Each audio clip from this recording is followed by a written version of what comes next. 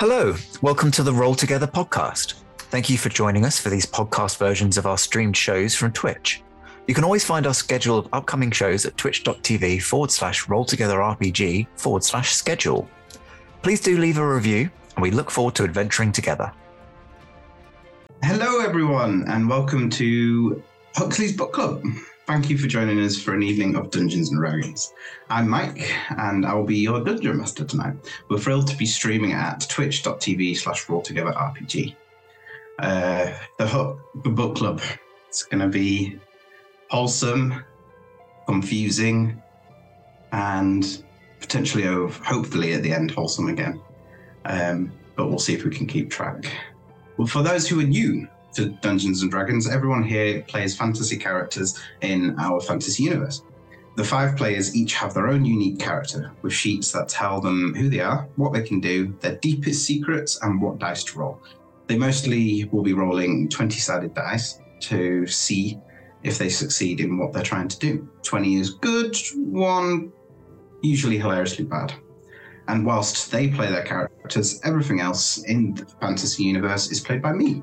People, monsters, weather patterns, you name it. Between me describing the world and the story, the players describing what they want to do, and some dice rolls to keep things unpredictable and interesting for us all, we will tell our story. Let's meet the players and hear a word from our sponsors. Hello, my name is Liz. I use they, them pronouns, and I will be playing Huxley Bricklesnout, who uses he, him pronouns. Huxley is a cute old bugbear. He's brightly coloured with blues and pink fur. He's a wizard of the scribe variety. Was a temporary member of the Shepherds, hoping to get back there soon. But his main job is a library shelf stacker, and perhaps something that not many people know, the founder and leader of a book club at Blackstaff Academy.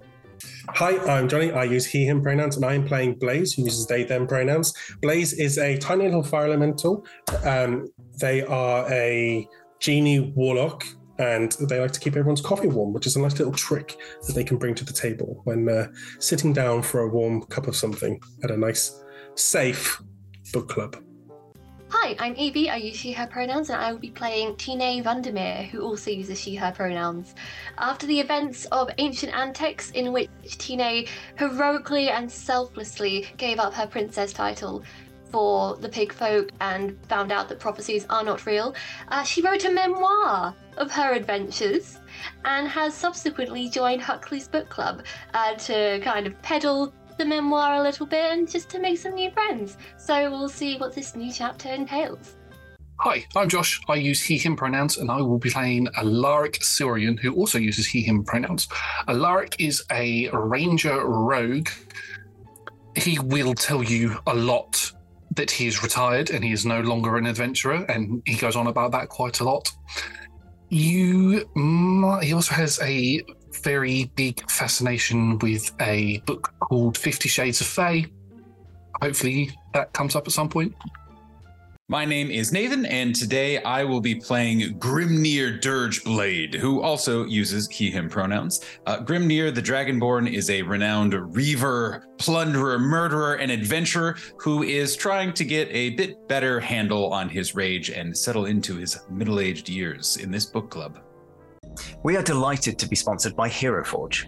HeroForge offers fully customizable tabletop minis with dozens of fantasy species and thousands of parts to choose from. You can see all of the minis that we designed for this stream in the overlay, and they animate when we enter the combat, so look out for that. HeroForge are fantastic, so do check out the Pro membership where you can get premium access to features ahead of time, and beta access to things, and all sorts of cool stuff that just makes your life a lot easier. And you can check them out at heroforge.com. We are delighted to be sponsored by Ultra Pro. They make accessories for D&D, Magic the Gathering, and more. My favourite part of the collection are their figurines of adorable power. Here is their gazer. They also make other things such as deck boxes if you play Magic the Gathering. You can find all of Ultra Pro stuff at ultrapro.com. Hey friends, Check out our new sponsor, Phoenix Dice, for a carefully curated menagerie of click-clack math rocks for your delectation. Check out their entire selection at phoenixdice.com, and just so you know, Phoenix Dice are all about living gloriously in the worlds of tabletop games and sustainably in this one, which means their dice are working to be recycled, their packaging is recycled, the dice are made of sustainable materials. It's all great stuff. You should definitely get involved.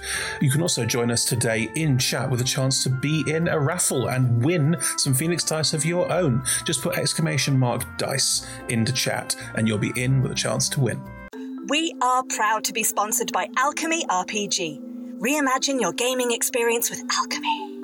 They're focused on creating immersive, cinematic experiences everywhere you interact with tabletop role-playing games. Playing a game, creating a world, streaming, watching live games, discovering new content. Look at all the cool stuff that they are doing there. You can use environmental motion art, scene-based music, seamless character management to run your games over the internet, with upcoming features including homebrew content, streaming overlays, and spectator mode. So go and check out alchemyrpg.com.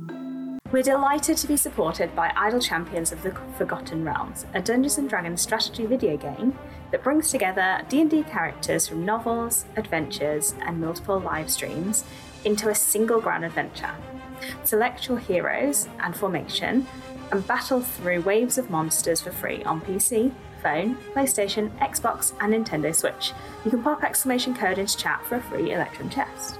We're delighted to be supported by Neverwinter. In Neverwinter, explore and defend one of the most beautiful cities from Dungeons & Dragons' Forgotten Realms campaign setting as it rises from the ashes of destruction. Epic stories, action combat, and classic role-playing await those heroes courageous enough to enter the fantastic world of Neverwinter. Neverwinter is completely free to play, so set yourself up an account today and pop !NW gift into chat for a link to a free gift.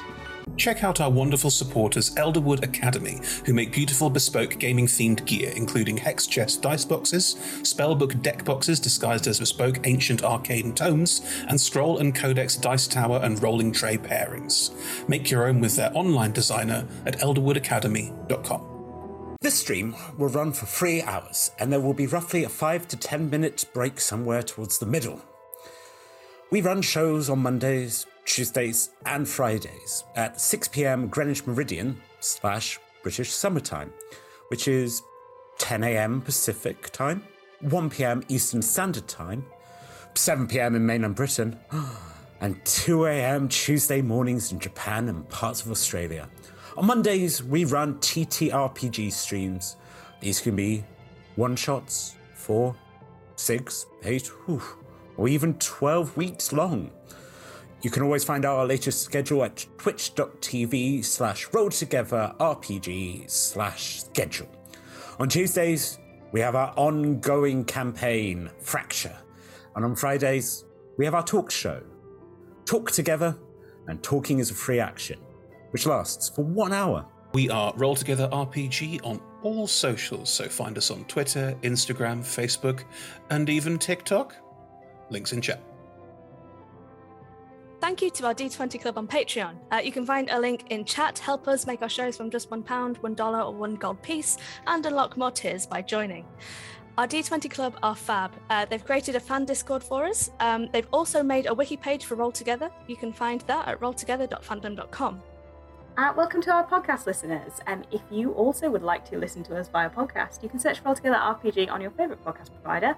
If we're not there, let us know and we will add ourselves to that list. Finally, we play a diverse group of players who play a diverse set of characters with wide-ranging sexual and gender identities. Our tables are trans and GNC positive, and we encourage and champion trans and GNC players and characters in our games. The DM and players may portray characters that are of a different gender to their own. We aim to avoid misgendering, but acknowledge that it does happen, and have a company policy in place for correcting people on pronouns. If we miss an instance of misgendering, we are open to being corrected, so please do just let us know if you think one has been missed. Check out !safety in chat for content warnings and some of the safety tools that we use through the TTRPG Safety Toolkit. And now, let's begin.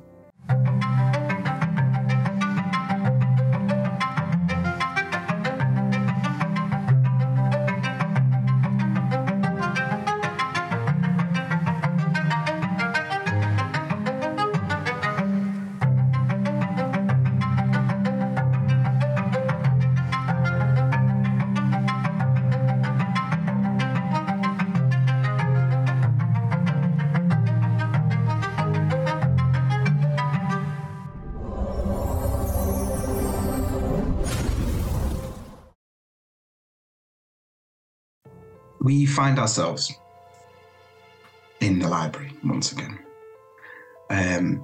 I'm going to give you about a random number. You may do with what you will, an hour.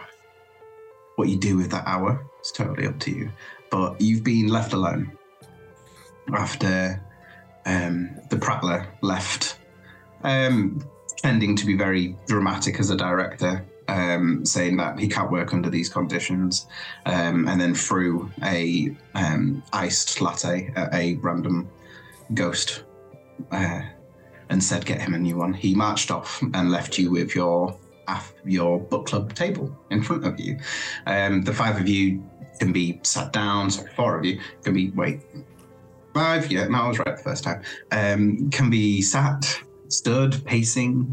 Where would you be sort of after being kind of just left in this place? Don't get me wrong, there are millions of books all around you as well, but you've been left alone. I think Huxley would be looking around to see if there are any limited or first editions of books that he would know are quite like the books that you read when you go to a library, like the ones that you check out that are quite rare. So he would be looking around all the stacks just to see if there's anything that he wouldn't have at home. Give me an investigation check. Or do you want to actually, let's pair it off. We'll start off with a perception check, and then from there we'll do an investigation check. Okie dokie. 17 on the perception. Very, very good. Should I do the investigation? Yeah. Okay. That would be 21. Yeah. You're it's almost like like there's a crosshair in your eyes as you're like beep beep beep beep beep beep, and immediately just lock on, and you can see this entire section. And although to most people maybe boring, but what you can see, there is an entire line of every single issue of Encyclopedia Discovery. It's just every single edition that's ever been made over thousands of years. And it's basically a directory of every new discovery, whether that's a creature, magic, an item, or a way of creating an item, or a type of magic. It's every time some sort of incredible pioneer of their trade, craft, whatever, has made a discovery to move the world forwards. It has been placed in this directory, and it just goes on for, miles. Alariac, they've got raging owlbears and where to find them. I never thought I'd find this one. They've got it. They've also got ramblings through Waterdeep. There's all sorts of things. Come on over, have a look. All of you, please come and have a look. These are the rarest finds. And look, the pristine pages look like they've never been touched. I mean, this is all lovely, but shouldn't we discuss how we're going to cope with a storytelling god in an existential crisis that has us in his clutches? Their clutches? Her clutches? I don't remember. You never been in a position like this before? Yeah, I find these things kind of work themselves out pretty naturally after a while. Gods get bored, and where you if you get bored, then you just kind of start hitting things, and then the god really comes and checks it out. It's be boring. We need to be boring so they get sick of us and just let us go. I'm never boring. Never, Huxley, never. No. Look at that fur. You could never be. Quite. People often scream when they see my fur and run the other direction. I don't think that's boring at all. Oh, I thought you said balding. Oh, I haven't started that yet. That would cause people to scream. Boring.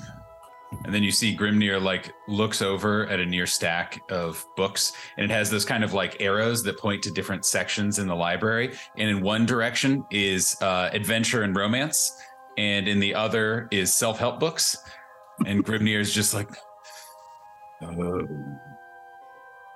boring. I've currently got my head in between my legs while sat down, still reeling from the different amounts of teleportation that we've had over the past couple of minutes. My stomach is not feeling great. I'm going to stay right here. Swig of spirits. That'll help. I'll just climb up your back and start jumping on your back. Like, come on, out with it!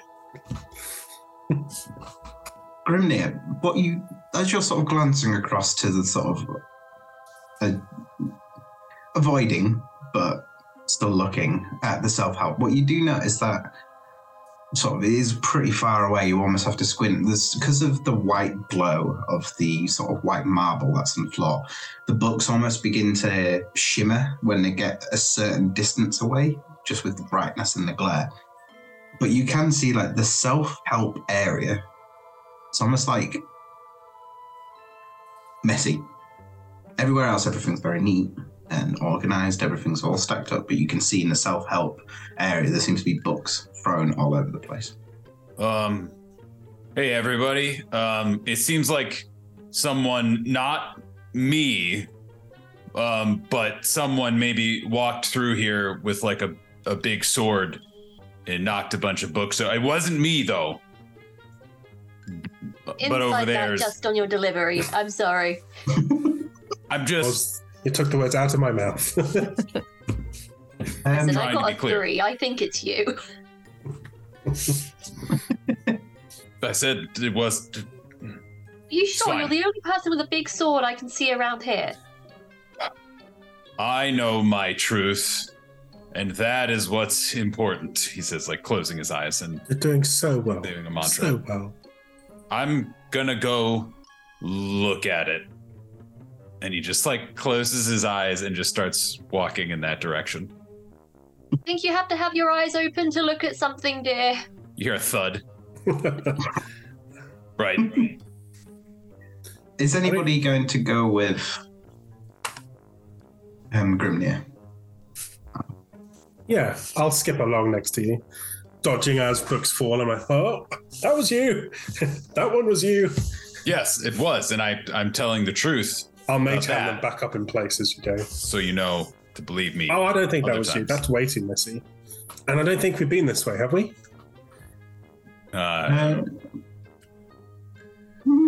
Probably not, no. So overall, you've got Huxley sort of on the opposite side of you, just like, almost like in speed read mode, just like grabs a book, using speed read finger, boom, close, next book. That first level spell speed read, yes. Yeah. In fact, yes, if you upcast the second level, you don't have to spend the spell slot, but if you were to, we could say that you could use that. How would that look? Like, how does Huxley's like speed reading magic, how would that manifest, do you think? I don't think the eyes do much. The eyes stay completely focused and they do not blink the entire time, but the book simply kind of goes up. So he reads the entire thing, the page flips and returns to the bottom like a typewriter and then comes up again. But it happens so quickly. And Huxley is able to process all of that information as it goes. Scanner. So you've got that going on opposite you. So you probably haven't been around here. In fact, you're walking past sections of the minute details. There's like stuff on the bristles of a paintbrush. Like there's an entire section of books on bristles of a paintbrush and different hairs that are used. And then there is another section which is skulls and all the different skulls and what they're made of. And like it's the detail and the finite almost like sections of this. In any normal library, it would be like history and economics or something more interesting. Here, it's like it's every single subject broken down and down and down and down again and again and again and again until there's subjects that you just don't. You're not entirely sure how you could even write a book on something. It's like it's fascinating, really. So I am way at the back, hobbling along. Oh, yes, okay. Yeah, oh, there's a booklet. Oh, no, my stick knee slipped on that book. No, yeah, keep going, I'll catch up. I'd say Tina is probably like just kind of rambling at Alaric to be like, how do Be boring. How does one be boring? I mean, I'm so fabulous. You have a little bit of tedium about you. What are your tips? Just, go about your everyday life and, don't push yourself too far or try to do anything exciting. Just, do the bare minimum. It's such a curse to be fabulous. That sounds impossible. It's quite possible for me. I'm perfectly happy with it. I mean, Blaze keeps trying to get me to go on adventures every now and then, but I have to keep tapping him on the head with my stick and telling them no, we can't do that anymore. I'm too old. Your leg? I mean, you moved very quickly back there, and then it got like 10 times worse. I mean, do you need some wound healing? Oh, it's all that adventuring's done havoc on my knees. It has. I have to wear a harness in order to, sort of keep my leg in check. Otherwise, I might fall over into a pile on the floor and have everybody laugh at me, he says, slipping on another book. Oh, is that curse again? Yes, I seem to be very clumsy. I don't know why. So it was just the wear of time. There wasn't any exciting adventure that led to your... I've had plenty of exciting adventure in my time. I've been retired for X amount of years now. I think it's definitely over 10 years now I've been retired for, but I've definitely had plenty of adventures, lots of injuries that have taken hold, and I don't think, I just think my body just couldn't hold out anymore.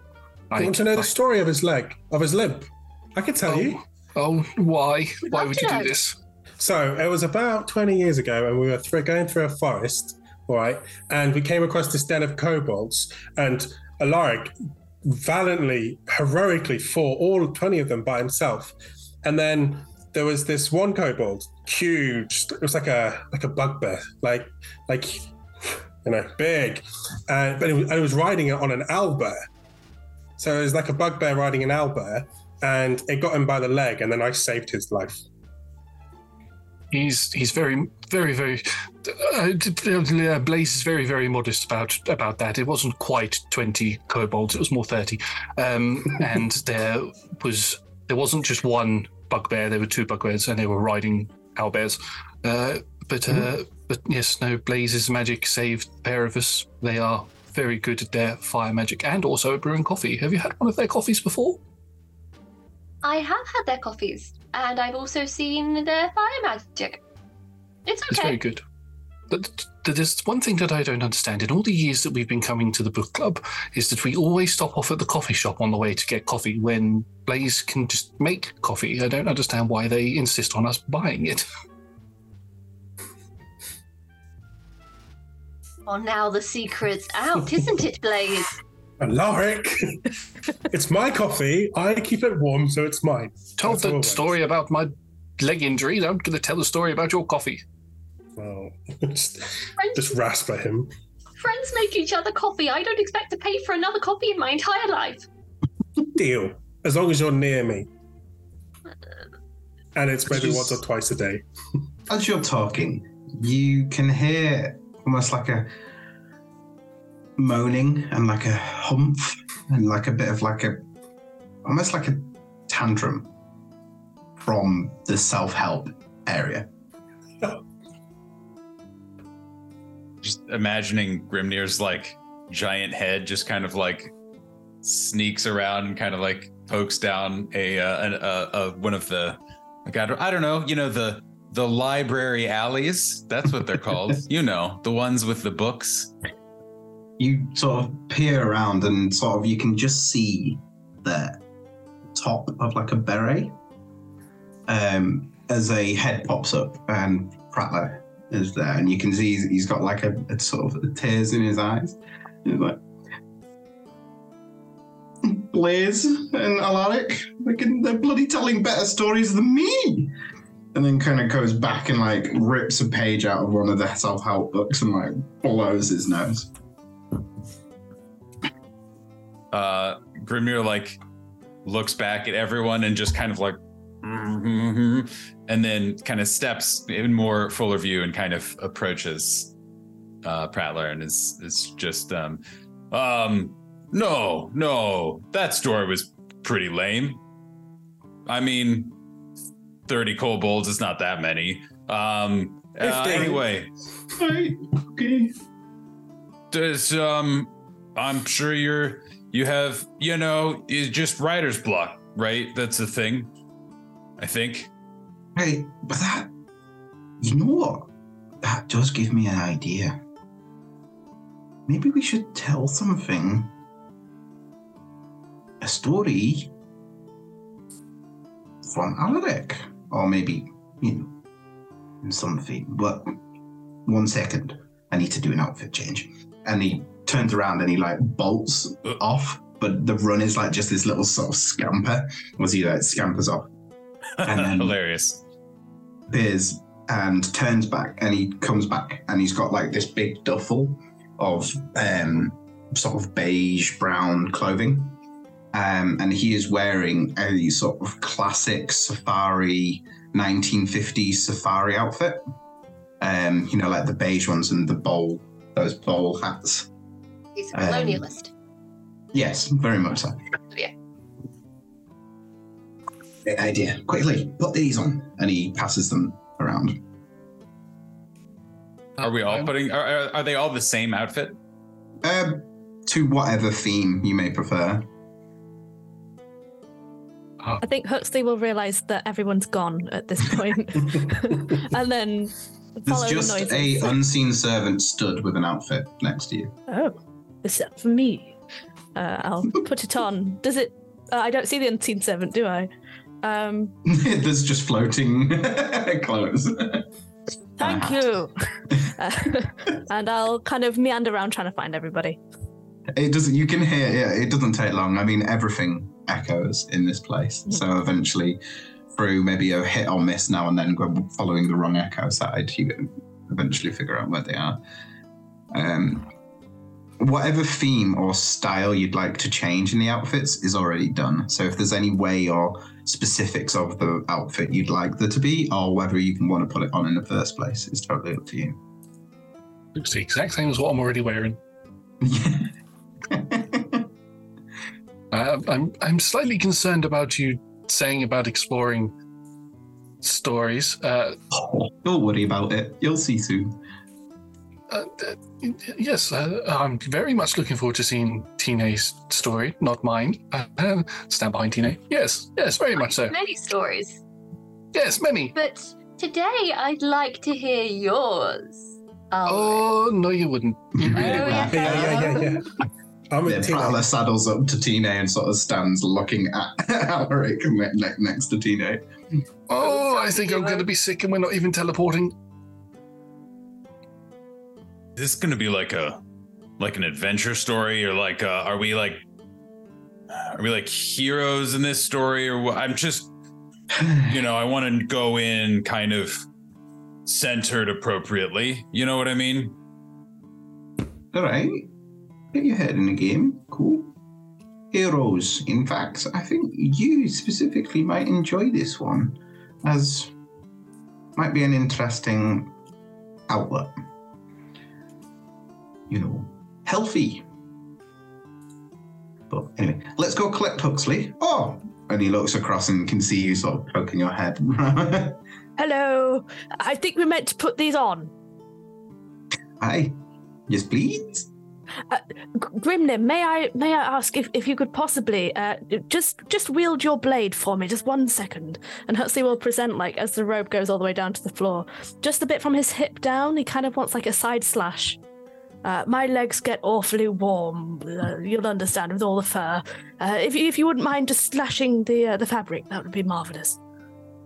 Grimnir just is like, oh yeah, of course. You can see the sleeves are already ripped off of his kind of adventure outfit, and just takes his sword and just with this really horrifying speed and lack of care, just slices down the entirety of it with just perfect precision, and is like, I'm sorry, I didn't take any measurements. Is that perfect? Is that good?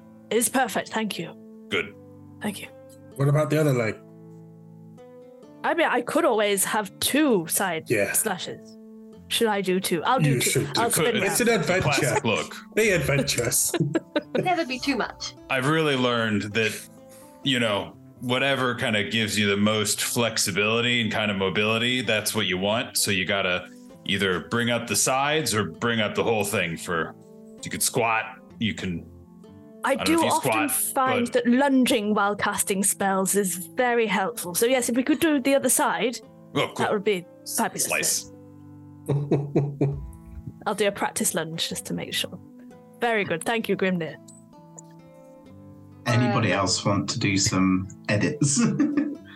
Today's costume is kind of like, play suits where it's like the bottom bit looks like a dress, but pulls the legs apart. Haha, it's trousers. But it's all like very rich blue and embroidered and bedazzled, and it's very fabulous. And instead of a hat thing, it's like one of those tennis hats, so that the fun buns can still have their day. Very good. As I put the hat on, I burn through the top of it in such a way that it kind of falls back over my back and becomes a bit more like a cloak. Nice. I put mine on, and the colours sort of change more to the colours of what I'm already wearing, except for in a checkered pattern. So it looks like and my socks are sort of tucked into my trousers, like one of those proper like old school golfer type outfits. And Grimnir, how do you look? It is whatever the kind of the original outfit was. I don't think Grimnir's so connected to the gingham pattern that it would transfer over here, but it did come with sleeves, even though it comes like fully customizable. But I interpret that as that the Prattler knew that Grimnir wanted to be the one to rip the sleeves off. So it is just the base kind of safari adventurer outfit, except he looks like Dwayne "The Rock" Johnson walking around with sleeves ripped off and an unnecessary amount of buttons undone in the middle. Yeah, and very short shorts. Very short shorts. No quad to the imagination. Right, well, everybody, if you could just squat, it'll hurt less. Even me? Just squat. Told you. Just Grimnir is immediately down. Oh, my knees. Squat. He clicks his fingers, and the table and chairs come like shifting down the marble as they slide, and you all get like scooped up by the chairs. I think as Alaric squats, Huxley will instinctively cast Featherfall just in case, because you just don't know what's going to happen.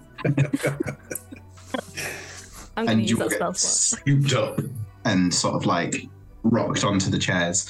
He flops down and goes, "Are you ready to go?" No. Yes. No. Good. And the whirlwind begins.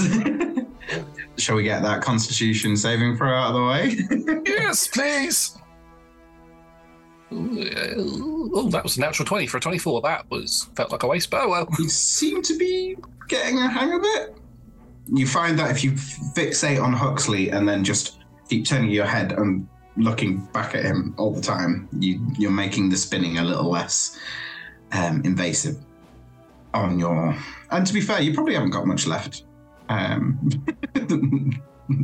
It's just coffee now. We'll skip that. You all appear as leaves and vines and screeches of creatures enter the whirlwind. You can see fauna and different varieties of these deep green leaves. It's wet, and you can feel the humidity begin to lift, and warm begins to kick in as you spin and you get spat out. All 5 of you are in a jungle. You've got vines all around you. There is a pool of water just to the left that's sort of brown and milky. Around you is this huge canopy.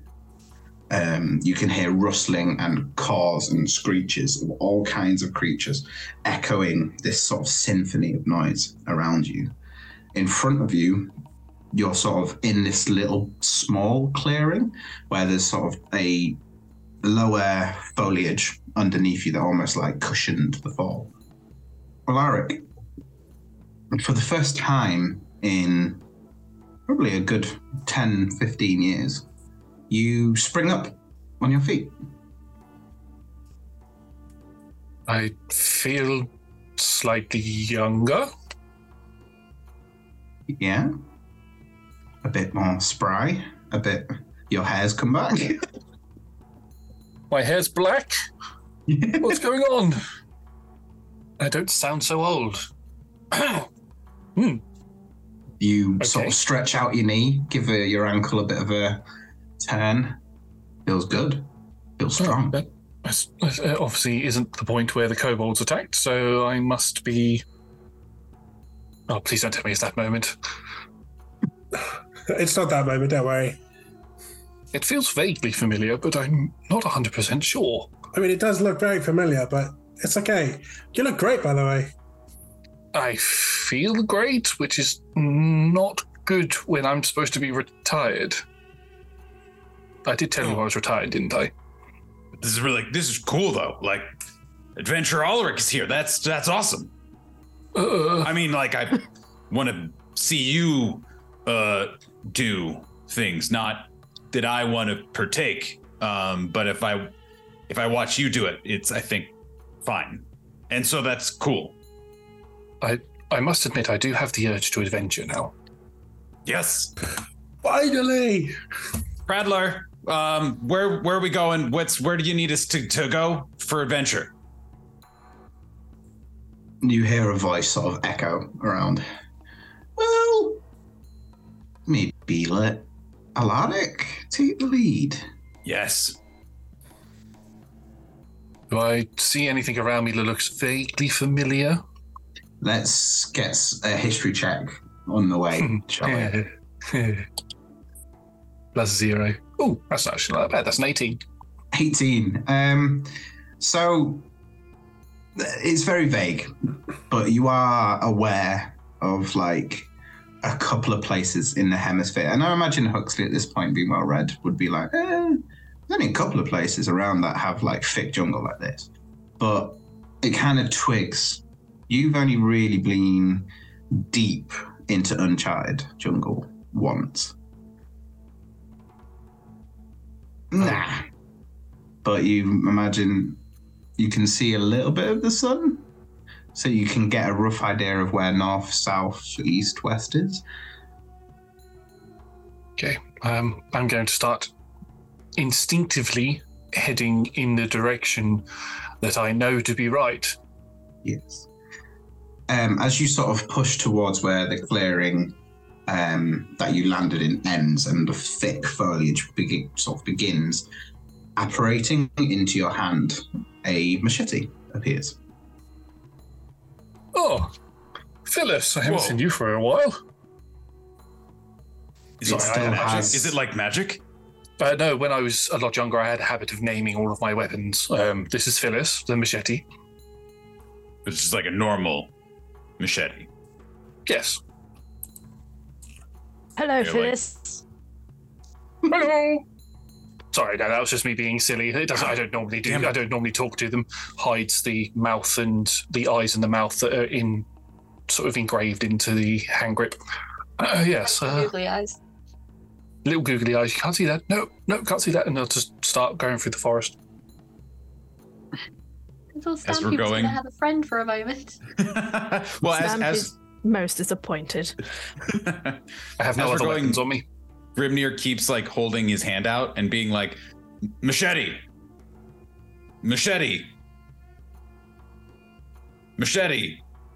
and persuasion check, hoping that it'll just appear.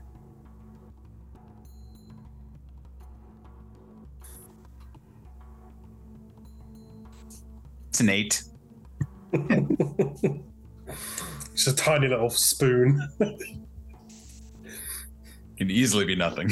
Can I make a think of stealth? something like got him sort of like funny, but I'm drawing a blank for once. Can I see? Can I see Grimnir do this? And can I make a stealth check to sort of disappear from everybody's view? In fact, no. Actually, I'll go invisible because I can do that, and I will sneak a knife, like a basic table knife, into his hand.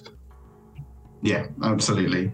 As you're focusing on the machete, you don't notice Alaric. Everybody else will notice Alaric just poof.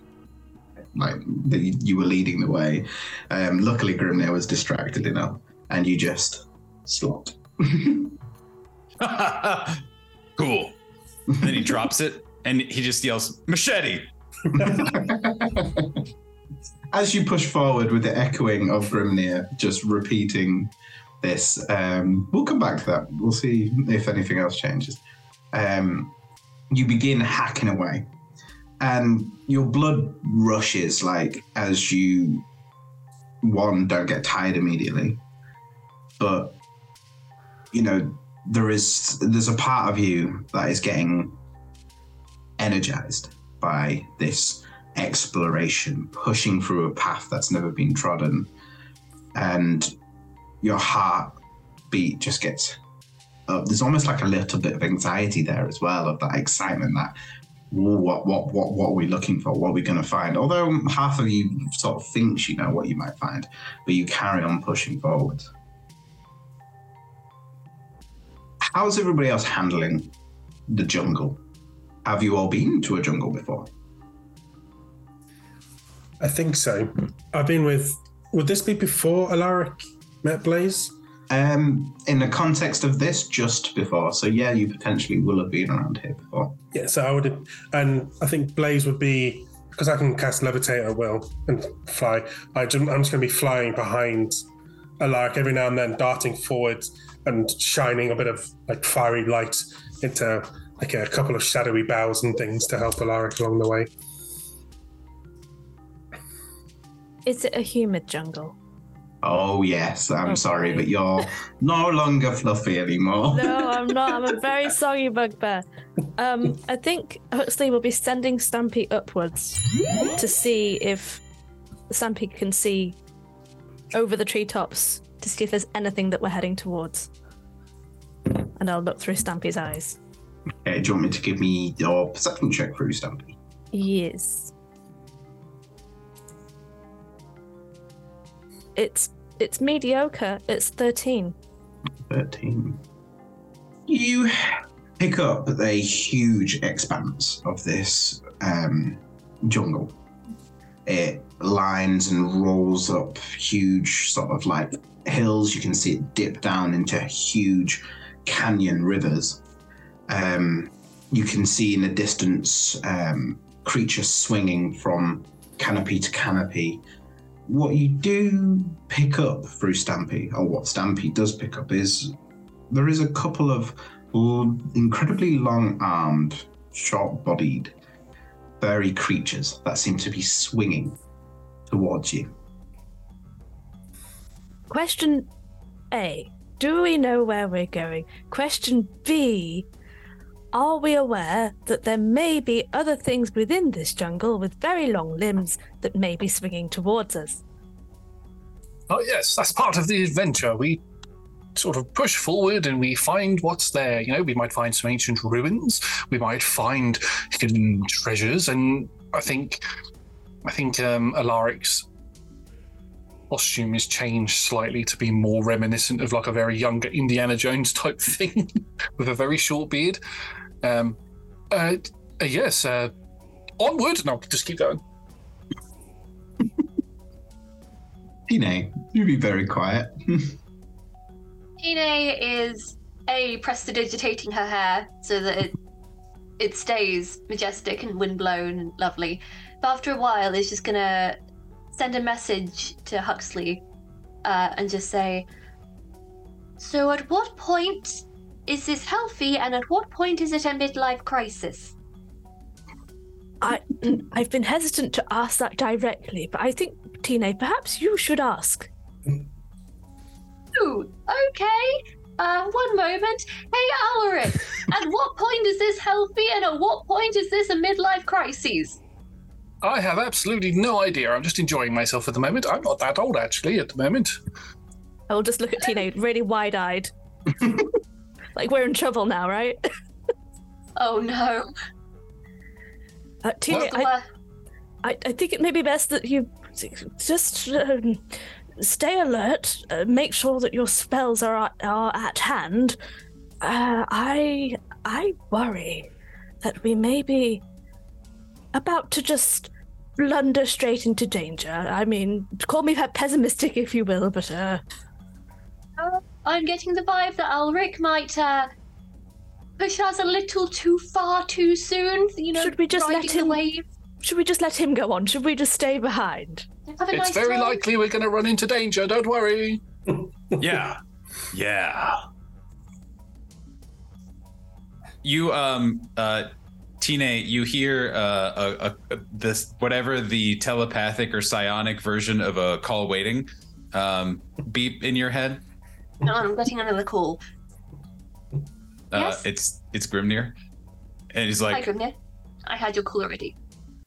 And he's like looking at you like very intensely, like concentrating really hard to send you this telepathic message, and he says, no, this is totally good, totally fine. I, as someone allegedly going through a midlife crisis, according to my therapist and several books I've read, he's working some stuff out, you know? This is good. I think it's good. It's all, you know, he's moving forward, right? And that's all any of us can do. Yeah. Hey. Machete. Wait, I hear meant you. to say that out loud. I hear you, Grimnir. We'll let him work it out. Then back to Huxley. Okay, we've got 2 midlife crises. We need to keep tabs on them and make sure they don't ride motorcycles and get remarried. That's not what I did when I had my midlife crisis. I just made curtains. That's a very safe hobby. With many tassels and lots of stitching. What on earth these people are doing with, what was it, machetes? Machetes. Why does Grimnir keep saying machete? I think Alaric got a machete and now he's jealous of the machete envy going on. Oh, I see. Yes, that's also another feature of the midlife crisis. That's absolutely, yes. Well, we appear to be in a predicament. I don't suppose Blaze, they're not going through it. Blaze, are you going through a midlife crisis, dear? Oh, yeah. Not yet, good. But no, you just, you keep on at it, my love. You just keep on going. Just float backwards through the air. 2 thumbs up. I'm going to present to Grimnir. Now, I know it's not a machete, but I do have a dagger that I never use. Would you take care of it for me? Oh, no. I mean, I'll take it. I like weapons.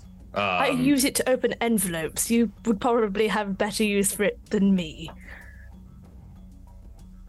Is that a magic weapon? Or like, is it like jewel encrusted or? No, it's got a leather handle though, very well worn from many letters that I've opened. You'll see the inscription on there as well, Huxley's dagger, though it's written in Sylvan, not in the common tongue, so for that I'll apologise, Grimnir, but you're welcome to have it. You can call it a machete if you like.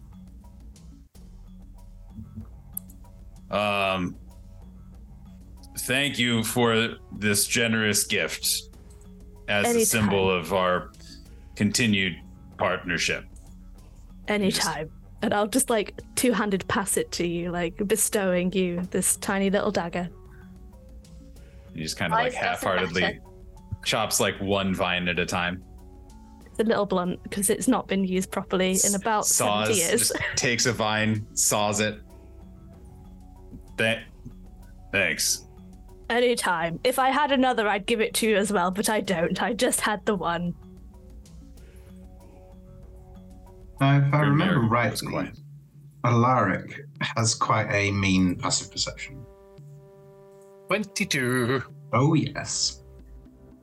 You can feel as much as hear, like the cracking of branches and the movement and swinging noises coming from your left towards you. Appears we have company to the left. Turn to the left and start cutting that way. Above you, landing on a sort of larger branch of one of these trees, this monkey-like creature lands and looks across at you. The monkey's probably only around similar size to Blaze, really, maybe a little bit bigger. But their arms are probably 6 foot long, as it's got one held up on a branch above it. They're really gangly, but their actual body size is incredibly small. Sort of black piercing eyes and sort of this inquisitive, half-cocked like squint looks upon all of you. Looks sentient.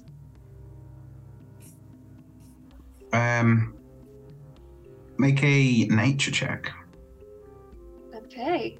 I am bad. It's +0 and I got a 1.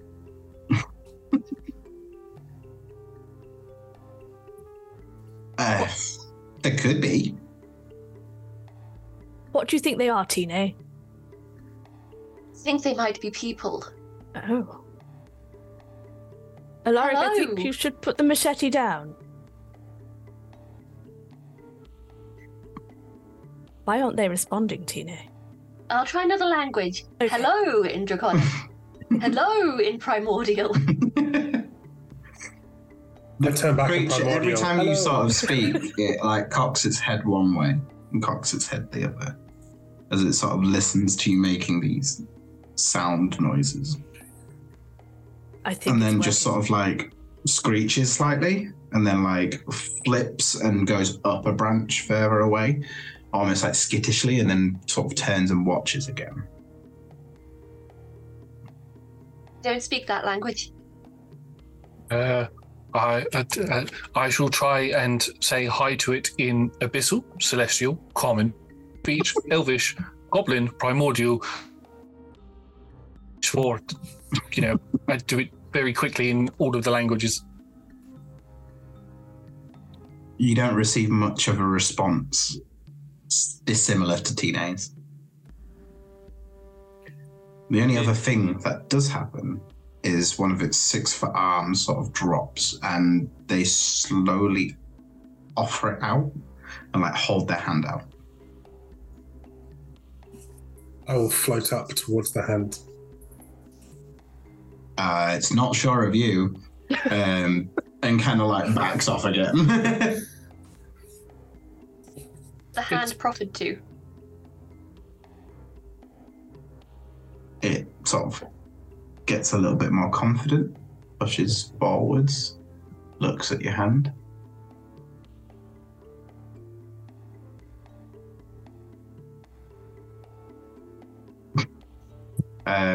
Sort of Try to goes. take the hand. It like instead of like it goes to what you think is to shake your hand, but kind of like takes your hand and pulls it back across to open up the palm, looks at your palm, and then slaps your hand away, and then like backs off a little bit. Oh, maybe it wants money, Tine. Is commoners. Here, have a copper. We're in a fantasy world at the moment. It doesn't matter to me. Catches the copper, looks at it, bites it a little bit, gives you a funny face and throws it on the floor. I think it'll have to be a gold, Tine. There's nothing for it. I suppose not. Here, have a gold. He catches it once again. I don't think it Almost wants- like tries to pull it apart, gets irritated, screeches at you and throws it away. I know. Please, come here, please. Right. Give me a cinnamon bun. Reach into my lantern and pull out a cinnamon bun. I eat a bit of it and then I give it to you. Yes, and I will offer the cinnamon bun.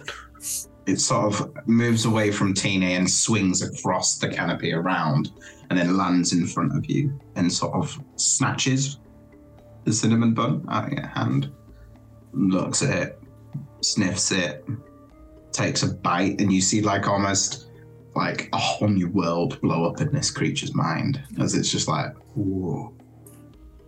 Screeches at you and then jumps up into the canopy and swings away and disappears back into the brush. By chance, how many more of them do you have, Blaze? How many more of those do I have, DM? Let's throw a D10 out there, shall we? Yeah, that seems fair. I have one left. Yeah. That's going to be very helpful. I do have something else I can do, but only if lots of them come. It seems their society does not prize material wealth, but rather sustenance. It's very interesting. It's very true. DM, has Huxley ever heard of or read about these creatures before? Is it something that Huxley's seen in a book? Yeah, you can give me a history check for that. 28. 28. Now, it's definitely a family of monkey, maybe dire monkey in nature. Maybe even sort of pushing towards like the lemur family, something like that. But it's definitely of magical nature. It's like a mashup of what a child would imagine it looks like if they read like a description of a monkey. So it's not like the exact thing, but if they read something that's sort of that, it would be like that's what a kid would draw if they were just described a lemur or a monkey too. So, friends, it appears that we are within the proximity of a magical monkey mashup. It's akin to what a child would draw, similar to a lemur, but more so like a monkey. The elongated arms really is the giveaway. I don't think they are that aggressive. I think you certainly appeased them with the bun. So if we do have at least, because they come in packs of at least 40, if you have more on you, Blaze, that would be very helpful. I can make food. I could make an entire meal, but only for like 7, 8, 9, 10, like 7, and then excluding us. 7 more. Not 40. Well, we'll have to make do. Maybe we could cut them up into halves and then just divide them up. Yes, definitely. It's like when you go to parties and you like bring a cake and you're expecting a big slice and they cut it a big slice and you're like, oh, that's mine. And then they cut it in half and you're like, okay, still big. And then they cut it in half again and you're like, well, what's the point? And when they cut a circle cake in squares, that really confuses me. Why? Who does that? Exactly. Well, the librarian at Waterdeep. No, not Waterdeep. My age is getting to me. Librarian at the Blackstaff Tower, she often did it. With biscuits, actually. Strange woman. So, we'll be having words. I honestly thought for a moment there that you were saying that we would cut up the creatures so that there were less of them so that we could feed them, is what I honestly thought you were saying. That's a very good idea as well, but they may not take very kindly to it. No. I will keep heading in the direction that I know to be true. Yes. Just before you sort of turn, you pick up like a sense of something sort of just behind you, and you glance down to your left and you see like some paws trying to take the machete, but as you glance down, it sort of pulls away and disappears off into the bush. Somebody was trying to steal Phyllis off of me. How rude. monkeys have sticky paws, it seems. Well, the cinnamon bun is a lot of icing on it. Where's Grimnir? Grimnir has been like focusing on as you guys have been going on the back and forth of like, are we fighting these things? Are we eating these things? Are they peaceful? Are they whatever? Grimnir has been just kind of like, kind of just like in a corner by himself, just being like, he will wait until someone tells him what to do, but is trying not to engage in the conversation so he doesn't get excited or disappointed in whatever outcome may happen. No, so he's like, oh, sorry, what?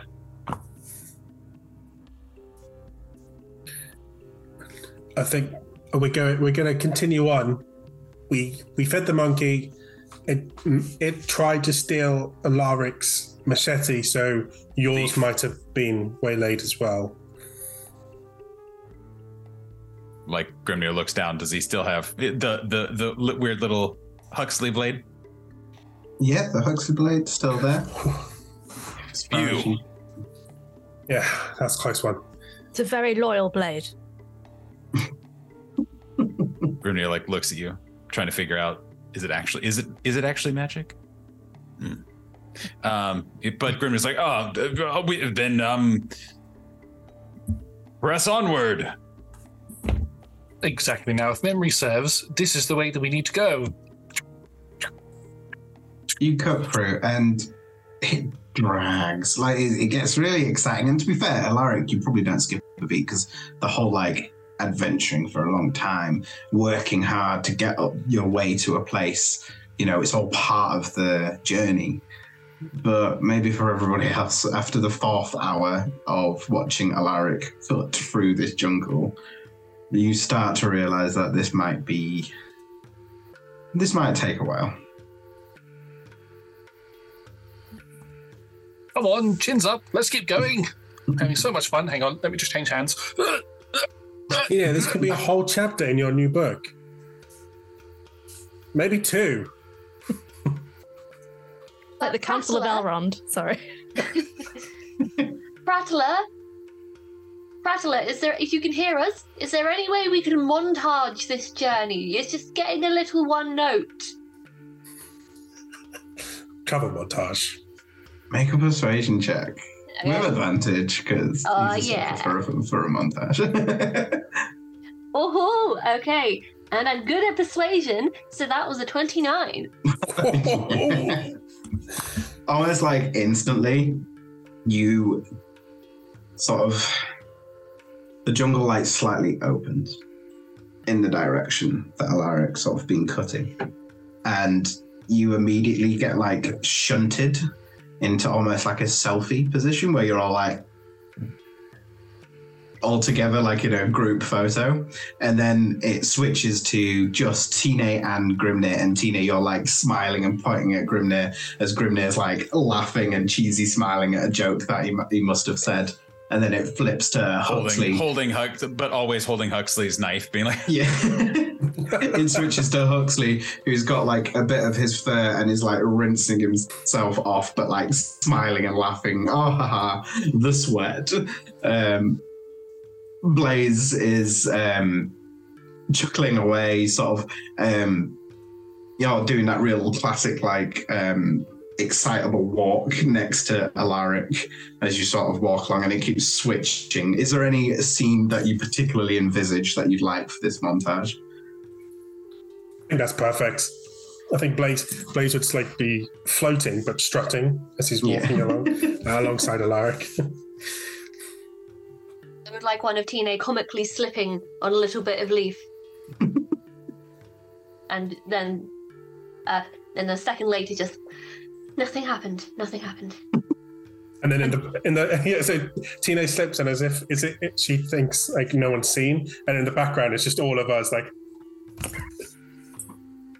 I think there's also a moment where Alaric is given Phyllis the machete to Grimnir to use for a little while, and there's just absolute glee on Grimnir's face.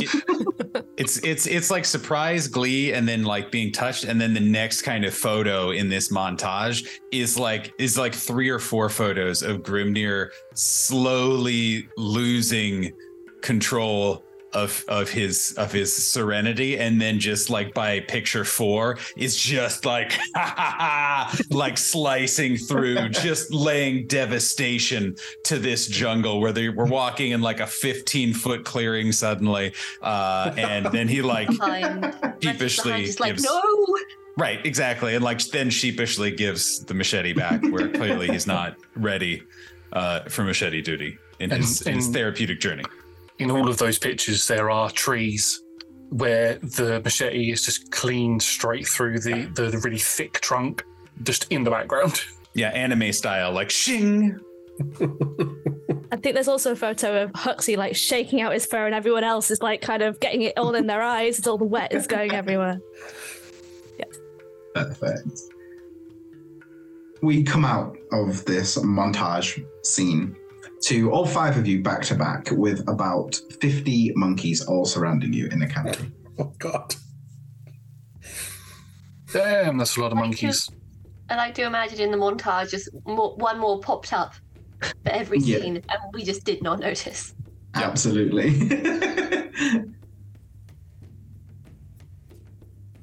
Do you have any proof? Fling it now. What? No, don't tell them that. They're all just like, it's like piercing. They're all just in different parts of the canopies and trees just staring at you. I really sheepishly pull out the single cinnamon bun. I give it to Alaric. Ah, yes, the fabled cinnamon bun. You may have this if you leave us alone. Can I minor illusion it to be like sparkling, like little stars falling around it as well, making it just magnificent and radiant? Would you like to give me a animal handling at advantage with Blaze's help? Oh, me? Oh, yes, please. Oh, hang on. Let me make sure I'm onto my sheet. There we go. Ugh, that's a 12. A 12?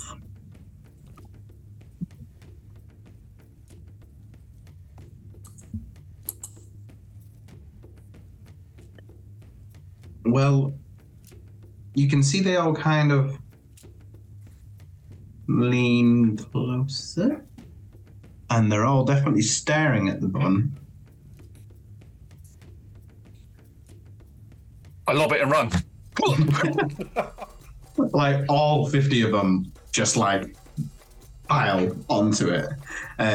Does everybody else follow suit, or do you stay and watch? What would you like to do? Oh, I think as Alaric just disappears down. Freeze frame. We're all running. Maybe someone is either scooped or levitate, or like Huxley is levitated, and we're just like dragging Huxley along. Kind of. Again, one last montage shot. They're like that sort of dissonate like bass play, bass guitar, like the do do do do do as you all run away. Okay.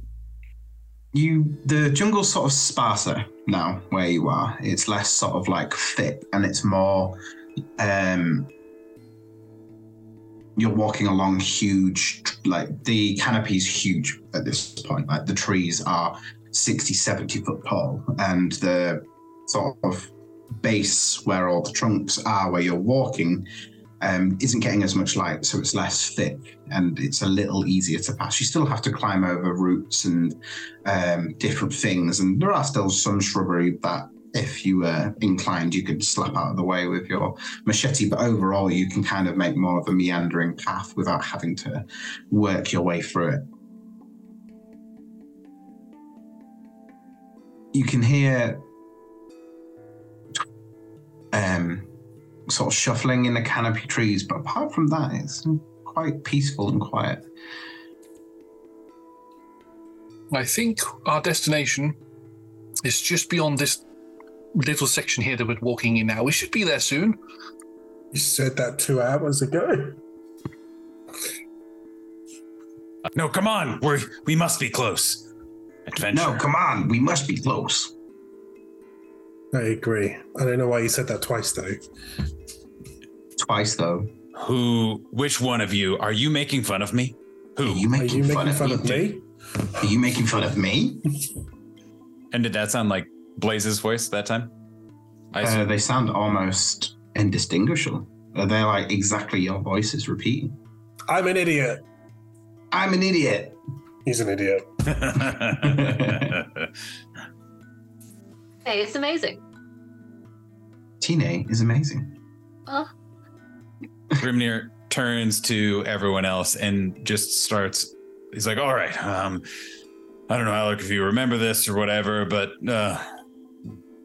I think that there's lots of different creatures that can do that kind of echo things or magical effects. And he just like starts listing off. He's like, yeah, I killed one of these over, about 15 years ago and this kind of a thing. And I heard about this and oh boy, my friend Rob lost an arm to one of these guys, and just is like listing off like, well, obviously there's so many different things and creatures and monsters that can do this. It could be any number of these. Did these ring any bells for you, Alec? Kind of vibe.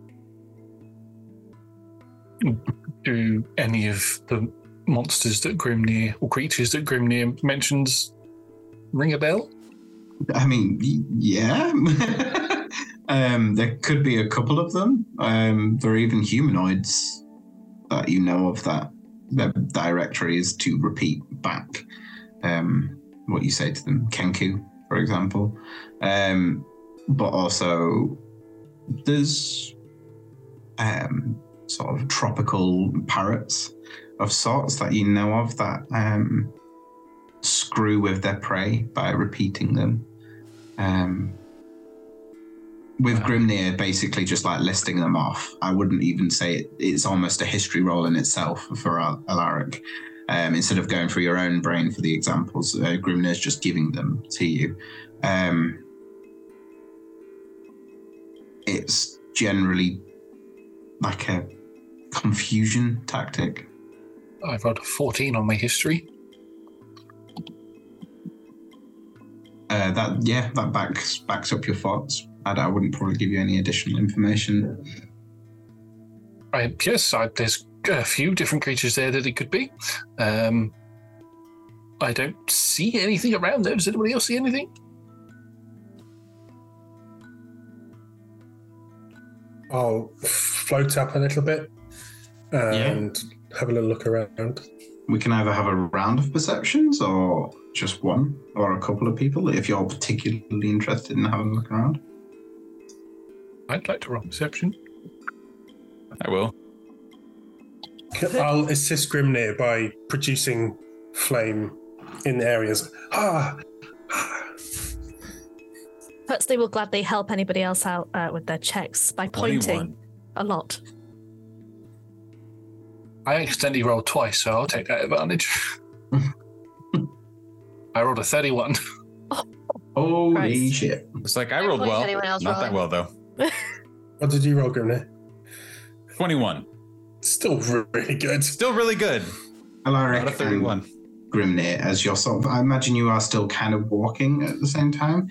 You both glance up and you can see these little fluorescent red and blue striking feathered creatures. They're only about as large as Grimnir's fist. And they're all sat, peppered around in the trees. And they're just watching you. Very similar to the monkeys. And you can see as you speak, one or two of them will mimic and repeat it back in the same voice. But with a 31, the birds themselves, they usually pick off like an individual creature, something like that. They are carnivorous.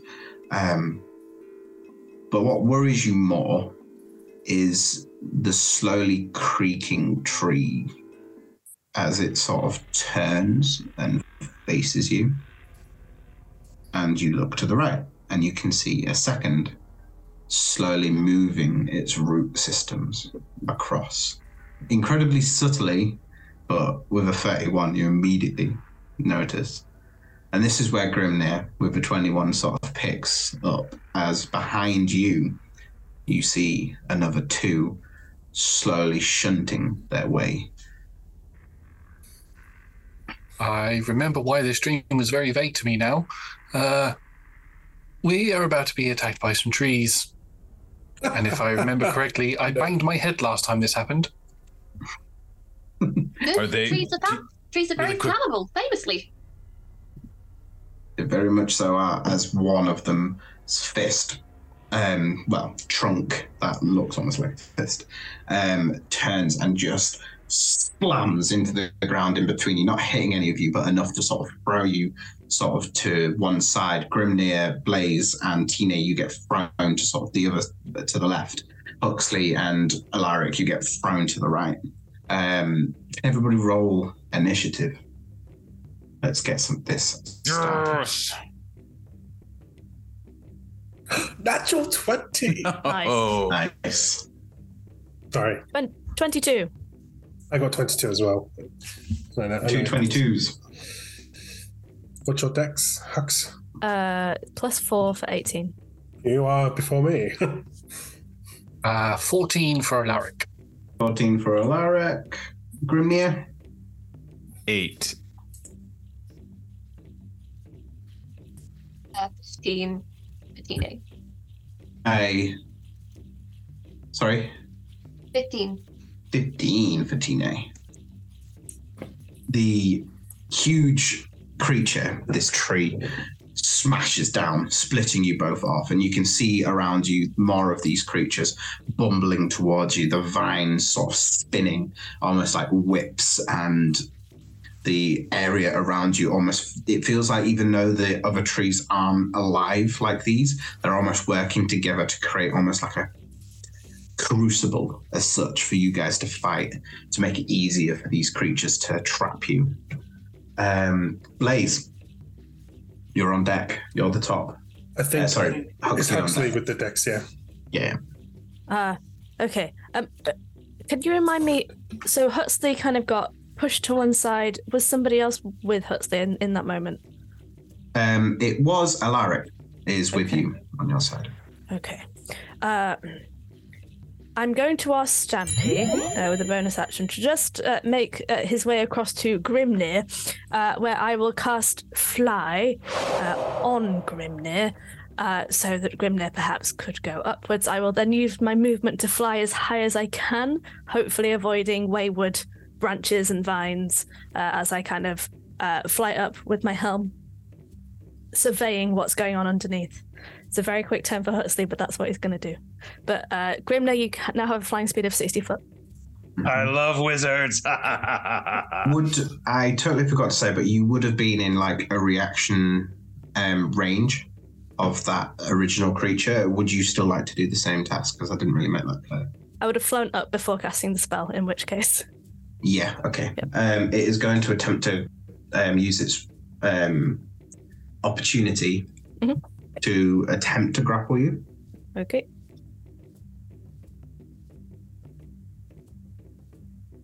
So that is that's only a 12. I got a 7. Could I silvery barbs that 12 just to see if it can get any lower? I believe you can, yeah. You've got your reaction ready and raring.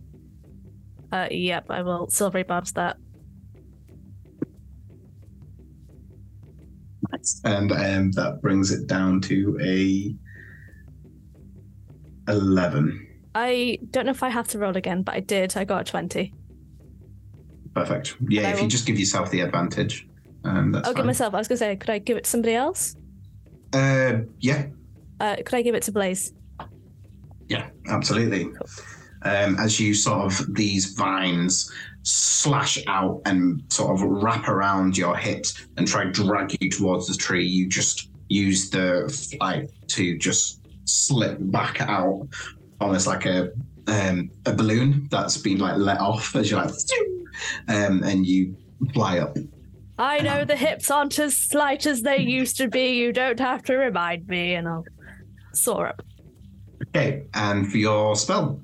What spell did you cast again? I cast Fly through Stampy, so I guess Grimnir would have just seen little Stampy, the book stamp with the googly eyes, kind of look at him directly in the eyes and just stamp on top of your head. And Grimnir, you feel as light as air, and you have the movement of 60 foot flying. Perfect. Blaze. Just so we've got the large trees.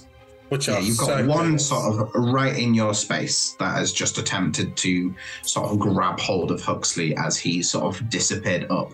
How far up in the canopy goes to about 60 foot.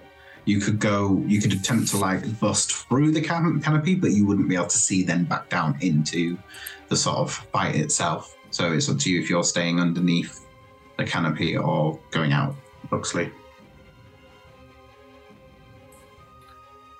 You're muted. Oh, I'll be going as far up as I can, so I would be going... Okay. You'll be about, I'd say, you have 60 foot movement. Yeah. Mm-hmm. You're probably about 50 foot, and then the canopy's like just above your head. Okay. And then you have another two, almost... about 20 foot behind the tree that's attacked you, that's sort of like shuffling towards you. So Blaze is going to do a cartwheel in midair, and as they cartwheel, their feet shoot out these little bolts of fire, and again, as they're kind of doing their rotation, their hand shoots out another bolt of fire. I'm Eldritch blasting the tree, but doing a kind of cool cartwheel maneuver towards Alaric. Trying to get some cover. I've never played a Warlock. Do I roll 3 individual attacks for my Eldritch Blast? Yep. I do. Thank you very much. Do you have advantage if you wish to use it as well? Oh, I shall use that on the first one. You don't have to, you can choose to, so you can hold on to it. Oh, this maneuver deserves something special. Okay. The cartwheel. And thank God for that. That's a 23. That most definitely hits. And then the second one is a 16. That hits as well. And I have 3, I think. Yep, yes, I have 3, and that's a 29. Oh, well, then that most definitely hits. So I shall roll the all damage. 3. 1, 2. Oh, do it individually. So the first bolt hits for 8. The second one hits for 9. And are we going up and up? We are, and 14 for the last one. I'm assuming it is the one that's right in front of you. Are you? Oh, yeah. Yes. So we've got... Blaze is cartwheeling away from this one in the middle. So that would be 23 plus 8, 30. 31? Yeah, 31. Pew, pew, pew. Great. Fantastic start. They slam into it as it sort of like hulks, and you can see it burning courses into the grain of the wood. It doesn't look particularly happy about this as you hear like the crackling and the grumbling and the smell of wood burning begins to sort of lift in the air. Huxley, I'm not going to be as like ruthless as you can't see anything, but there is quite a smoke plume kind of coming up your direction now. Nothing for a bonus action, so my movement is just to continue cartwheeling until I arrive at Alaric, in which I scoot between his legs. Very good. You sort of like slide to the top, slide across its front while it's still distracted, trying to bring its vines in from attacking Huxley. It is now its turn. As it pulls its vines in, it's going to sort of flip, and at the moment there's the biggest thing in front of it, so it's going to just try and slam its branch again into Grimnir to see if it can do something. With a 22 to hit. Indeed. Just by the way, is anyone within 5 feet of me? Blaze just dipped. Technically Grimnir would be, for now. Haha, please add 5 to your AC. Ooh. As spectral wings come out of Tina's back to kind of deflect some of the damage from you. Oh, that's so cool. It does still hit. My AC is not very high because I'm. Oh, that was close though. That was it's very close. It actually helped a lot and made it much closer than otherwise it would have been. I've got the dice noise. That would be 16 bludgeoning damage. Can you make me a grapple check, please? Oh wait, no. I've got a. As it slams into you, it is now going to attempt to sort of use its roots instead of its vines that like pop out of the ground and wrap around your ankles, and it's going to attempt to grapple you with them. So it's a contested roll. I'm so pissed that I haven't gotten to rage yet. Although that's only a 19 against you. That's a natural 20 for a 30. Yeah. How does it look with you being like, it wraps around your ankles? How do you just like so easily just go, no? What are you doing? Grimnir, again, hasn't raged yet and is still kind of like trying to size up the situation. But kind of is attacked and gets slammed and then kind of does the like where he's looking in one direction and then makes direct eye contact with this tree that is hitting him, and then these tendrils wrap around him and he literally just flexes his calves and then snaps all of the roots off of them, and it just shakes his head. Absolutely ruthless. I feel like there needs to be a calendar in Blackstaff that is just Grimnir's flexed calf muscles. Look, just December. He is still looking January. for what. Right now, he professionally is a test dummy for wizards and then beats up wizard children. So if there are other, kind of avenues for employment that are not murdering or attempting to pretend murder, you should pitch that to him. And be tick vectors of your legs. As you watch the power of the calves, Tine, it is now your turn.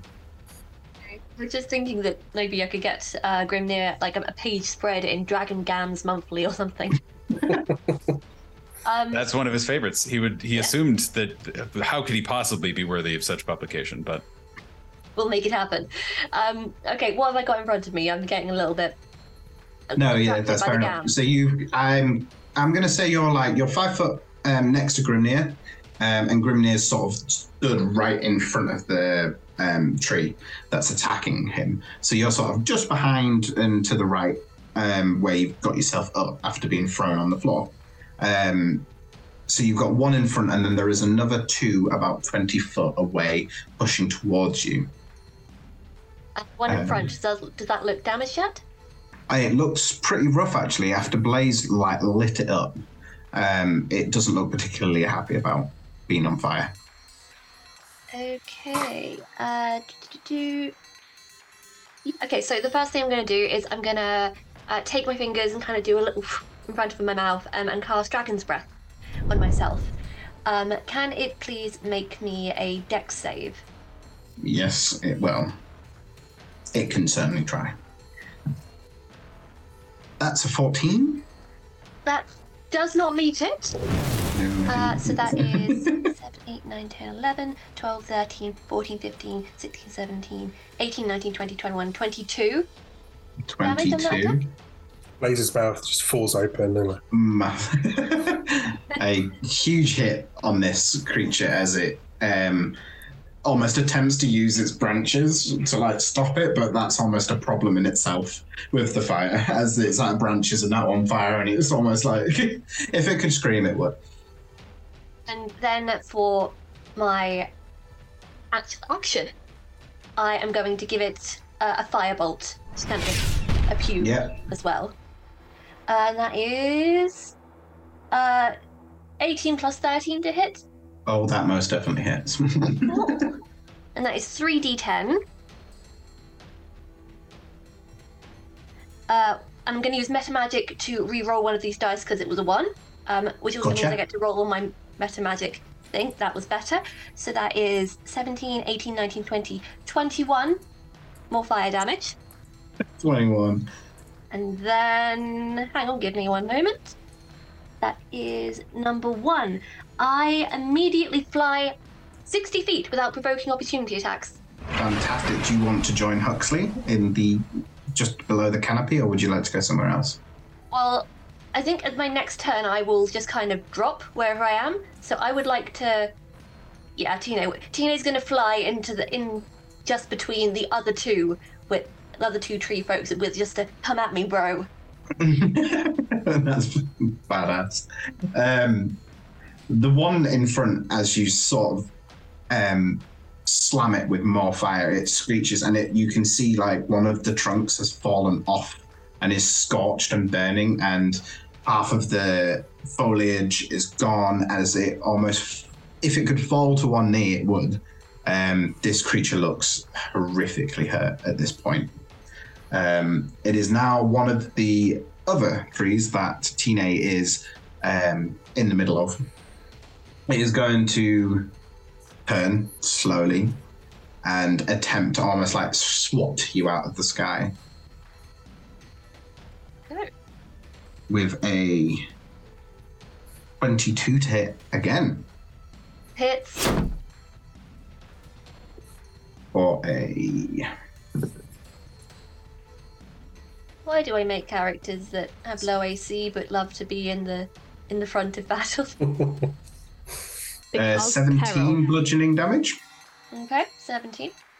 And then it is going to attempt to use that branch as it slams into it. Vines sort of shoot out of the branch, and it's going to attempt to try and grasp you with a contested grapple. Okay. What do I need to roll? Acrobatics or athletics. Definitely acrobatics. Okay. So that's 15, 16, 17. That beats an 11. How do you just like with acrobatics? I guess you dexterously dodge in the air. How do you want that to look? I'd like to do a kind of horizontal pirouette. If that makes sense. Like, oof. Very good. And I've rolled concentration on Dragon's Breath, and it's still up. Awesome. Alaric, you are up. So the two back trees are 20 feet away from where we are, but how close are they to the tree that is very heavily damaged? Only about 15. You're all very close together. That the main tree that you have been attacking and yourselves are all in one little sort of area currently, and then the rest are probably about 20 foot away from all of you, including that main tree. So Alaric, old man Alaric, doesn't like to fight. Hence why in the first fight he turned invisible when he threw the dagger, so you didn't see him fight. But this version of Alaric is very giddy at the fact that there's fighting going on. So I'll look down towards Blaze and I'll give them a good wink, and then I just bolt forward. As that damaged trunk falls down off of the damaged tree, I'll run up it. Nice. And then sort of flip off. And as I flip and sort of circle through the sky, I just put my hands into nothingness. They sort of disappear into this green void, and I pull out 2 psychic blades. And just as the blades come out, I disappear as I teleport 10 feet using some bullshit thing that I have. What was it called? Sorry.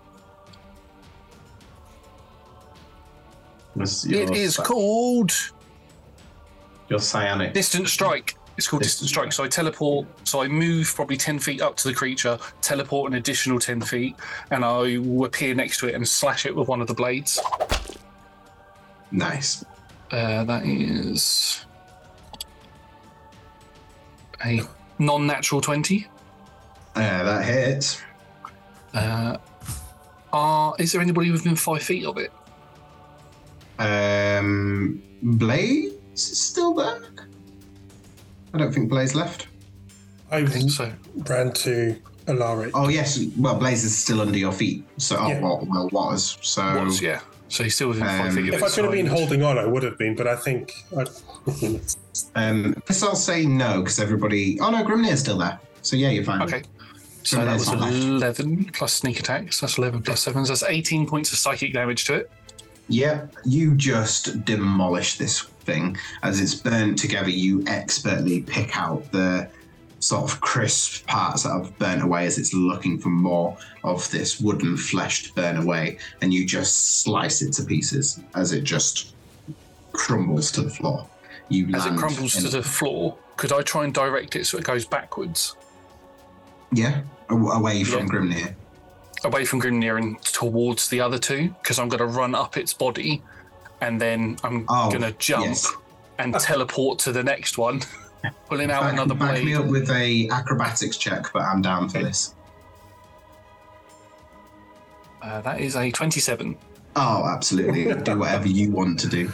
So I slash into the second one with another blade, which is going to be a 18 to hit. That definitely hits. Are you going for the one that just attacked Tine, or the one to the right that hasn't technically entered the fight yet? The one that hasn't attacked Tine, I'm going for. That is 17 points of psychic. No, that's not right, because it keeps adding the sneak attack, so it's just 9 points of psychic damage. 9? And because I've attacked 2 different targets, I can now attack a third target. So I'm going to sort of spin around, push off of that tree, teleport 10 feet to the tree that is attacking Tine, and I'm going to attack that one. Yeah. I hit the damage button instead of the attack button. That's all good. That giddy. That's 22 to hit. That definitely hits. I don't think you're going to struggle to miss this one. He's just so proud right now. That's 8 points of psychic damage. And and each time I've attacked and teleported, my blades have disappeared. And as my bonus action, because that was just my action, I pull out a blade with my offhand and attack into the same tree again. This Tine would just kind of look at you and be like, "That's very cool and all, but I don't need your help." This is really cool. That was a natural 20 for a 30. Okay. Nice. Now, you can have the choice. You can double your dice or roll double the amount. You can roll your normal and double it, or just roll 2 of the same dice. I will roll and double. For some reason, it rolled sneak attack again. That is 8 points of psychic damage. I think it's because sneak attack uses dice. The sneak attack is dice that you roll, so if you double the dice... You can only add sneak attack once per turn, though, can't you? Yeah, but for some reason on D&D Beyond, it keeps adding it to every attack roll I do, which is very odd. So, was that 8 already doubled, or...? Yes, because I rolled 2 dice. Yeah, so that's each doubled. 8 normally, sorry. Awesome. Yeah. Strong hits. That's my turn. It is the next creature's turn. So are you for finishing terms, Alaric, are you on top of the second, the final 3 that you attacked, or have you dropped back down to the ground? I'd say I'd flipped backwards because my blade would have disappeared, so I'd have nothing to grip onto, so I'd backflip backwards and sort of land in almost like a crouched position. Well, luckily for you, you disappeared around the other side of the tree that attacked Tine. So the one that you attacked second is still only got Tine in front of them. So they're going to attempt to grab her. Everyone wants a bit of Tine. Is that the title of your... Is that the title of your biography? Second book. Oh yeah. 26 to hit. You know what? That hits. As this other tree attacks Tine, I'll just go, "You said you could handle it." I can. As takes the blow. 14 points of bludgeoning damage. And again, let's see if they can grab you out of the sky with a... Oh my god. That's an 11 again. That was 10, 11, I got 12. Oh. So yeah, you're just like dipping, weaving, absolutely like not a chance. Grimnir, my friend. It's time. Okay, I have a question. So Yes. a lot has happened. Absolutely. There's a lot going on. Alaric personally became a psychic Templar warrior and sliced apart several different trees. So can you refresh where everyone is? Is Tine still grappled? Has everyone kind of moved up into melee position? All that good stuff. So let's paint a picture. So we've got two of these tree creatures. You've got a flying Tine in between the middle of them. You've got Alaric, who is on your far right next to one of them. And then you've got Blaze, who's sort of next to you still at this point. You're about 20 foot away from this, and Huxley is directly above you, 50 foot up. Sorry, I missed it. So is Tine still grappled? No. Okay. She's cool. been weaving, dipping, and avoiding all the vines and things coming from these trees. Okay, so Grimnir is going to just start. God, this is so anime in my brain. It's oops, I turned into Dragon Ball Z on accident, but so it goes. He, kind of starts floating up just a little bit, and he, before doing anything, yells out to Huxley and Alaric, and really to everyone of are these the thinking kind of monsters, or the respect their right to live kind of things? Not real, they're creations of the Prattler. It's a story. I go by a mantra. If someone doesn't respect me and my existence, then I don't respect them and their existence. So they struck the first blow, Grimnir. You carry on. A lot to think about. And then he just screams, just ah!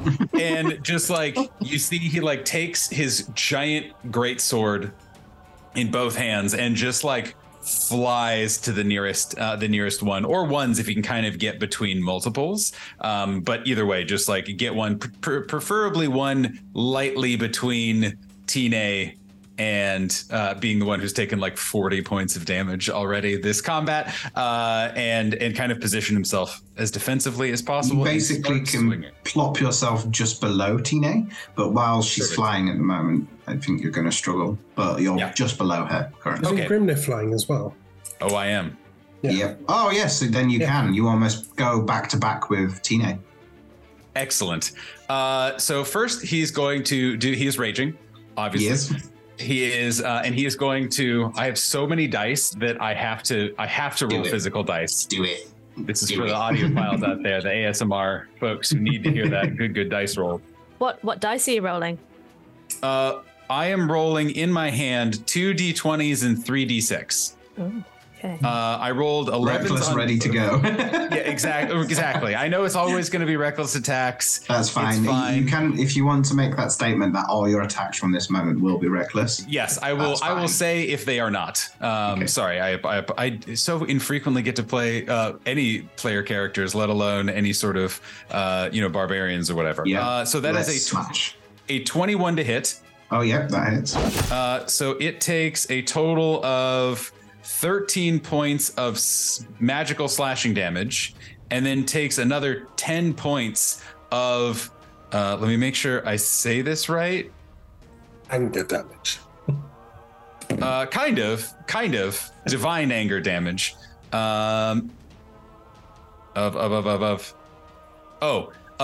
necrotic damage, as he just starts radiating this intense necrotic energy as his eyes are bulging and all of his muscles are bulging, and again takes another 10 points of necrotic damage, and is going to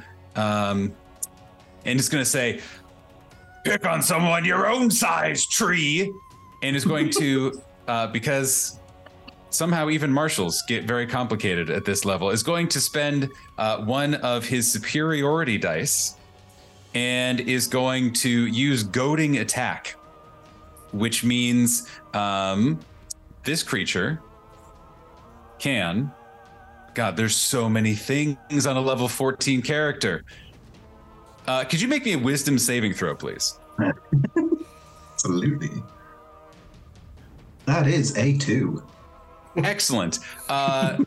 So since you have failed, you have now, this creature has disadvantage on all attack rolls against targets that are not me until the end of my next turn. And now is going to take a second smack upon this creature, also reckless. That is a 26 to hit and another 13 points of slashing damage. 13. No necrotic to add on top of that one? No, that only happens once a turn, making things somehow even more complicated than they already were. Because I hit this creature with my greatsword, it is also, in case it comes up, its speed is reduced by 10 feet, also until the start of my next turn. And that is the end of Grimnir's turn, but this is the first time any of you probably have seen Grimnir start to let loose, and you're like, oh yeah, he is actually very scary. Oh, okay, I get it now. And yeah, and he's carving chunks out of this tree, just like each swing. Like, who needs an axe when you've got a greatsword? Huxley, the scene is before you. What would you like to do? No one's grappled, everyone's fine. Grimnir's having a moment, but we'll just let him wear himself out, that's fine. Yes, I am going to ask Stampy if he would mind awfully making his way across to the nearest asshole tree that he can find. Can he reach one within 30 foot? He was where Grimnir was previously. Yes. They're 20 foot away from you. So that's my bonus action. As an action, I'm going to do two things. First thing is use Stampy to cast Shocking Grasp on the tree. Because that's a melee spell attack, I can use my... where's it gone? Because I'm a bugbear, I get surprise attack. If you hit a creature that's not taken a turn yet in the current combat with an attack roll... Oh wait, it's taken a turn. It's not round. Ignore me. I'm going to ask Stampy to cast a spell for me, not within reaching distance, Ray of Frost at the nearest asshole tree that he can see. Rolling the dice, it was going to be amazing. Now it's just a 13. I don't think that hits. No, a 13 doesn't hit. Stampy, you can't see for looking. Stampy. Eyes in every direction. No, so I guess the Ray of Frost kind of like bounces into the canopy, and maybe I have to just move out the way. Are there still like vines reaching for me? Because when I got here, they kind of reached at me, but no. The only one that did see you go up there is currently an ash pit on the floor now. Anyway, okay, cool. You're not being attacked. That's fine. I may just move down 10 foot just to... My eyesight isn't what it used to be, and although I can see through Stampy's eyes, I like to use my own. I'm just gonna just hover down by 10 foot, and that'll end my go for now. Absolutely. Blaze. So Blaze is still kind of just watches Tina breathe fire. He's like, and then he turns to Grimnir and he's like... It's just screaming. Has not stopped screaming this whole time. And then just proud father look as Alaric fully embraces Alaricness. And then he's like, "You seen a rain dance? Well, how about a fire dance?" And Blaze starts kind of just really doing a bit of a jig. He starts doing the shuffle. It's a very awkward dance, which you don't really get to see too much of because there's a mass battle going on. But as this happens, 12, because I have to cast at level 5, 12 rays of fire start to appear. Oh, God. But I would like to hold my action. And so thematically what happens is these bolts of fire streak through the air and just start orbiting all around Alaric. So they're every time he moves, they kind of move with him, giving him this kind of elemental, fighter kind of look.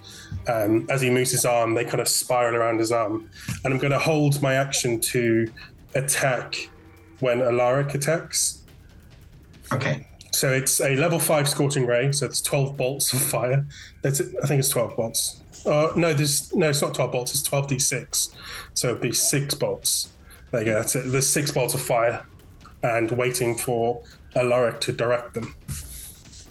Very good. And I would just like to move, again, a little bit further back, just keeping out of range of any of the smash. All these people have come and interrupted your incredible battle. What would you like to do? To say again, I've got this. Come and get me. As I float downwards and unleash another dragon's breath on the one in front of me that last tried to have a grab. Can it please make a dex save? I can try. That is a 7. No, unfortunately, that does not beat a 21. I'm not very good at them. So let's do this. Ooh, okay. So that is 18, 19, 20, 21, 22, 23, 24, 25, 26, 27, 28 fire damage on that. Ooh. Big hit.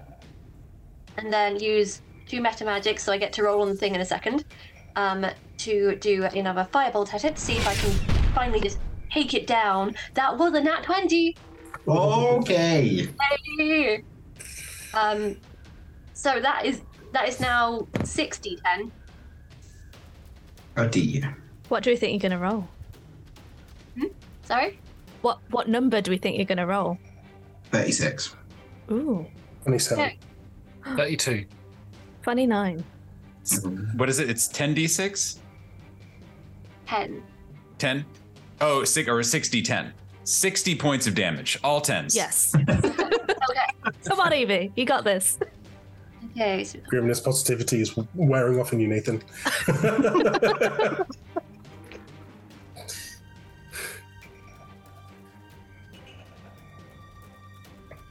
well, 35. I think I was the closest. Liz wins that one again. How do you rip this creature to pieces? Well, there's the fire breath, and then just from within it, I just kind of see a little weak spot as it's flaming outwards, and I kind of rekindle it with I kind of do a little bit of a slide as I kind of go through the fire, and it explodes behind me because cool people never look at their own blue explosions. Do you want to roll on your meta magic just in case it's helpful for the other tree blight? Of course. Okay, I've got 4, which immediately will put out the flames because, let me see. You create a wave of water that bursts from you in a 10-foot radius. Each creature of your choice in the area takes 2d6 cold damage and must succeed on a strength saving throw. So, strength saving throw was 18. Does not pass. Level 14. And it falls prone. Okay. I would have a hard roll time the passing damage. that. I'm very strong. Okay, that was a 4 and a 6, so now a 10 cold damage. Oh. Absolutely fantastic. Alaric, bring us home with Blaze's help.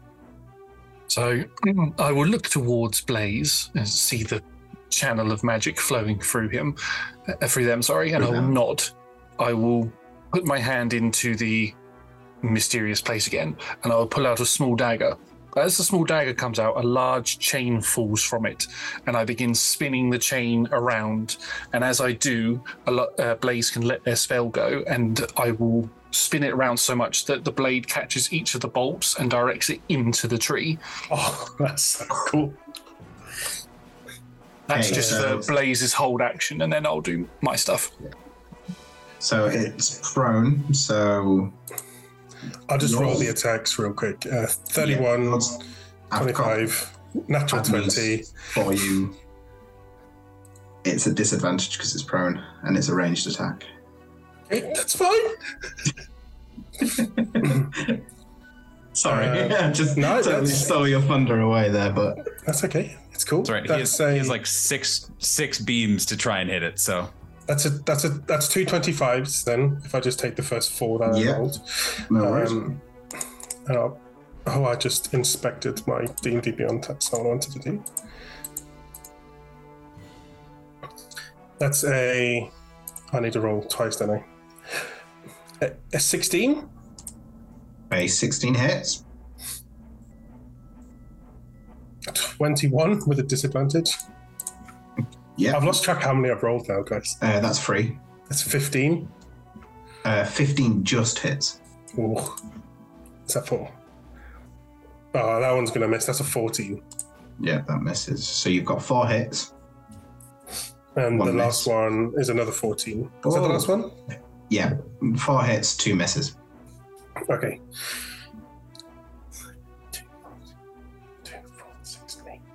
So that'd be 8d6 then.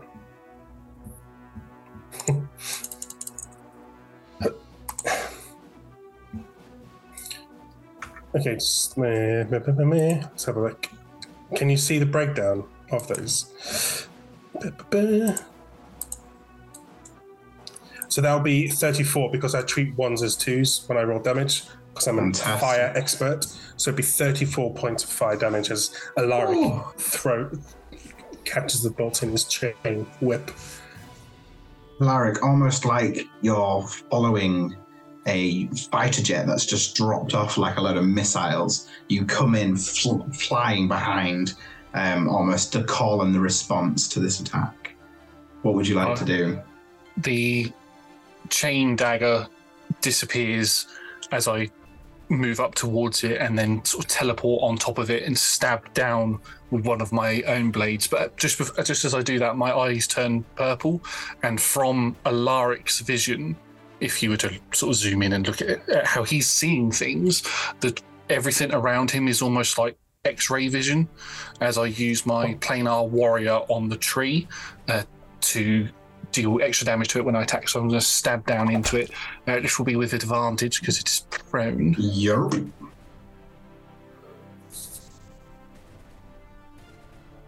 That is a 28 to hit. That hits. Because I'm using planar warrior, this will all be force damage. So that is going to be... This will be with the sneak attack. Once. And then the planar warrior is an additional 2d8.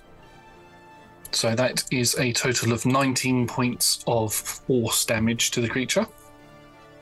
Very good. And then I will run up it a bit more, skid to a stop, and sort of pull out another blade and just carve straight across it. Then they second attack.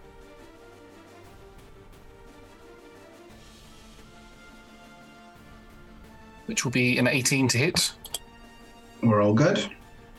And that is going to be 9 points of psychic damage. And with that precision and skill, following up from Blaze's absolutely ruthless attack, you just slice the trunk in two. And that is where we're going to take our break. We'll catch you in about 5 to 10 minutes. See you soon.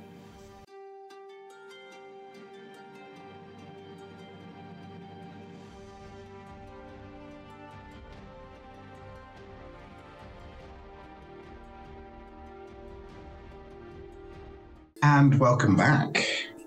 We just, I think eviscerated might not even be a big enough word for what you guys just did to those tree creatures. Everything sort of settles down, and even the birds that were like mimicking you seems to have like shut up as the place goes quiet. And then eventually the noises of the jungle kind of return, the creaking, the tweeting, and the shuffling around as everything settles. You can still hear a little bit of the crackling of flames and kindling from Tine and Blaze's joint contribution to the fight. Everything settles. It didn't hit my head this time. It's good. That, Huxley, is why I should have been invited to join your shepherding expedition. Well, exactly. I think you should write a very strongly worded letter. You're very good at those. Oh, I shall. Or have someone write it for me. I'll deliver the strong words. Oh, poor Rory. Just reading that. Grimnir, that was so cool. Grimnir's back is still turned to the party, and he's like, kind of that thing where he's like a little hunched over and like just like, and you say like, oh, that was really cool, and Grimnir just like spins around, and all of his fangs are bared, and his eyes are like red and bloodshot, and he's still radiating this like necrotic energy from him, and he just looks around at all of you, and he takes a big breath, and he says, thank you. You were all very cool too. I think at that point, fly wears off, so you just would fall to the floor a little bit. Yeah. He's gonna see your distress and be like, okay. The team is depending on you once again, and kind of walk up to Grimnir, kind of rub a soothing hand on his back and sing a nice soothing song in Draconic. There's something nice and... Is Draconic a soothing language? To Grimnir it is.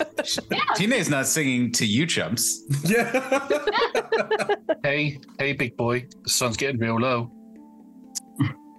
Actually, what's very funny, and I am sure that it is just that, like something that I didn't do in building the character.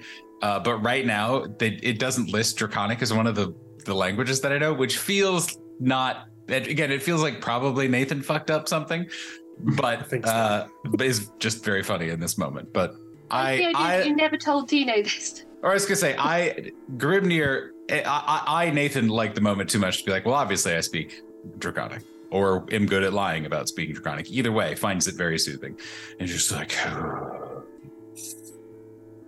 oh, thank you. Ooh. Okay. He's like just holding on to his greatsword. Spiking your calm, you hear thumping and rustling from the woods. And you can see almost further into the jungle, the canopy has slowly lifted and opened up from the way it sort of pulled in to trap you with these trees. Opens up and you can see a sort of silhouetted figure running sort of in and out, weaving erratically, sort of away from something towards you guys. Oh, I wonder who that is. Hello? Looks at it like a dog looking at a squirrel chasing, just... Squirrel! Run! You should run! As you hear this frantic pitter-pattering as your eyes sort of adjust to the dark light slightly. You can see this wood elf running through, panic in their eyes. But funnily enough, they look incredibly similar to a certain member of your party. This wood elf is probably middle-aged overall, but it's got a little bit of silver in their hair, but they have a very similar facial structure to Alaric. He runs and falls to his knees at Grimnir's feet and sort of grabs and pulls on your trousers slightly and looks up at you and goes, "We must get out of here."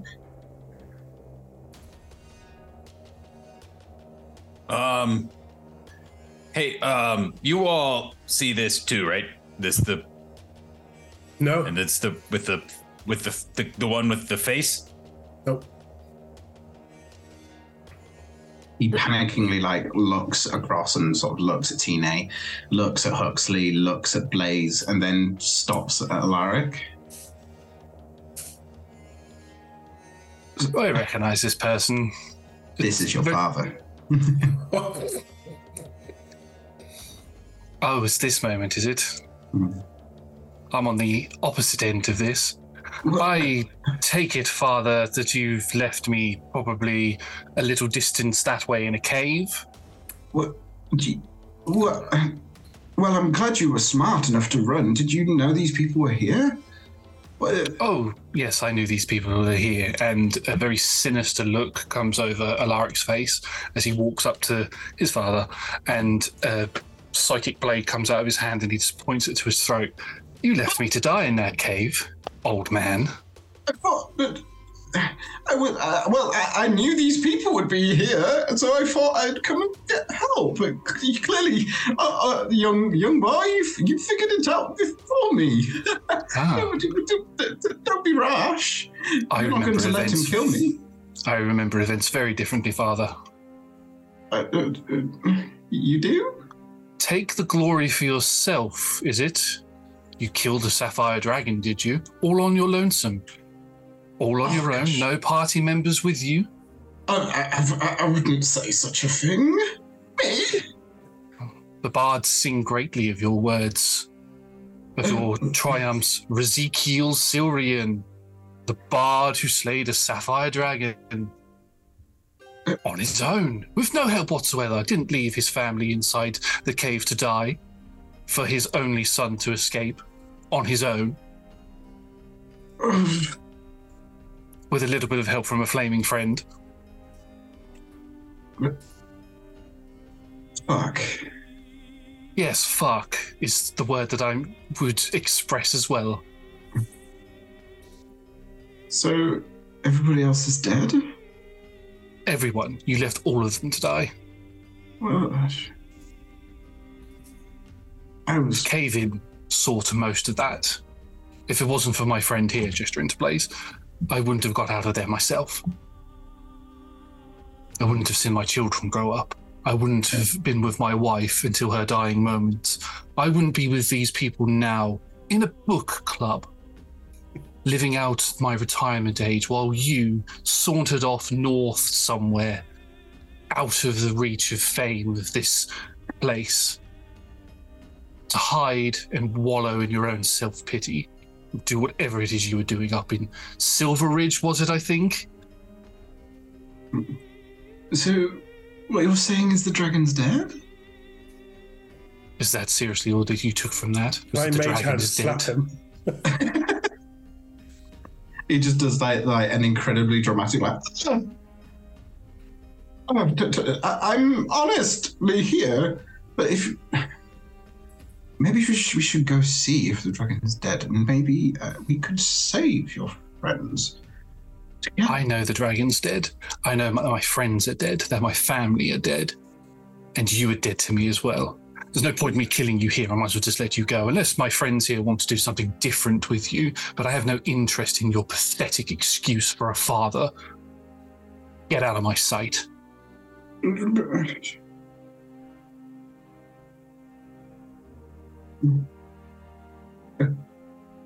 Good luck, and well, I have my friends around me. I don't need luck. And he sort of like stands up and like releases Grimnir's sort of clothes and brushes himself off and tidies up his tunic. Well, if you need help, just call. Did I stutter?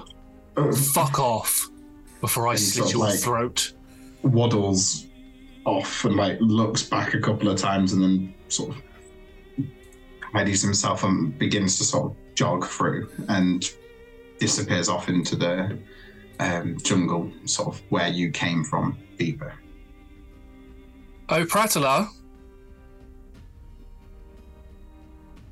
I hope that was entertaining for you. I suggest you get us the fuck out of here before my rather youthful body slays your godly ass. Okay, that was not what I intended. All right, come on then. And you begin to whirl. I'm not going to force you to make a Constitution saving throw. I'm pretty sure you're angry enough not to be bothered about that. And he has his young intestines and not his more recent ones. You As we're mid warp, could I say to Tina, I don't think it would have been a good idea to ask that man to the book club. I certainly don't think so. We don't want his sword in there anyway. I feel like there's a rift going on between those two. No, I don't think that would have been a very good idea. Hit the nail on the head as always, Huxley. You're very welcome, Tina.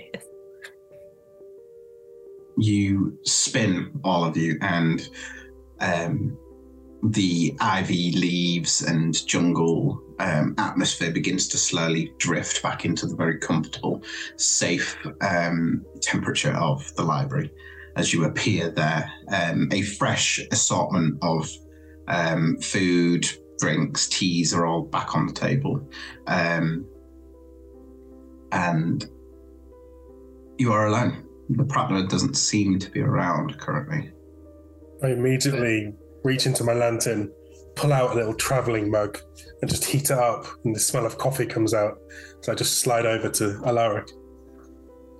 As you slide over, Alaric, probably very much older, thinking back to how he originally looked, just grabs you by the arm and pulls you in for a hug. And sort of turns his back to the rest of him, but you can feel on your elemental body and probably see a little bit of steam as tears weep out of his eyes. I'll grow slightly so you can hug me properly.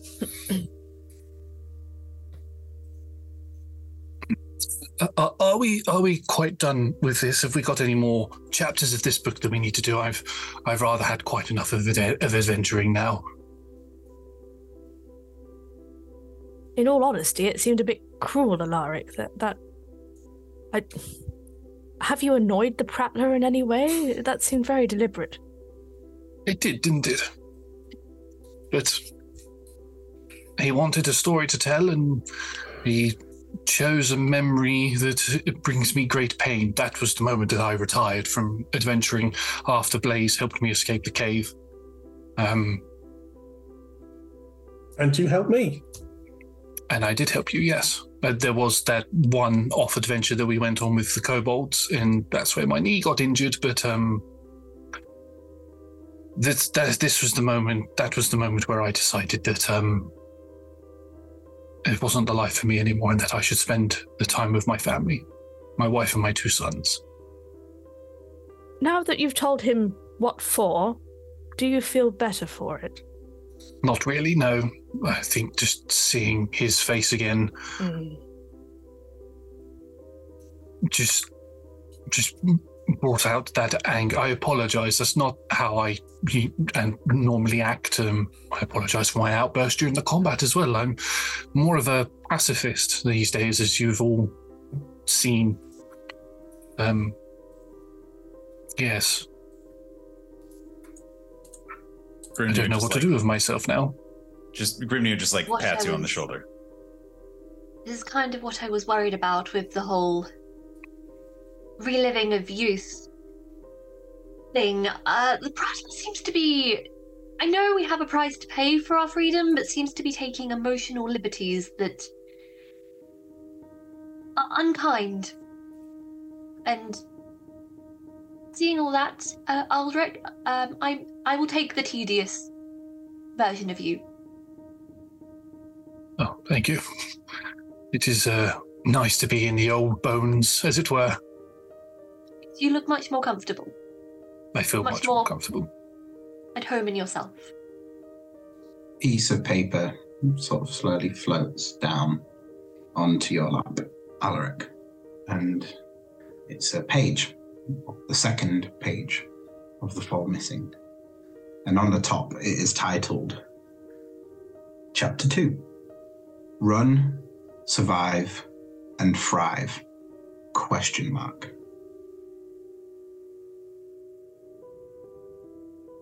Run, survive, and thrive. Question.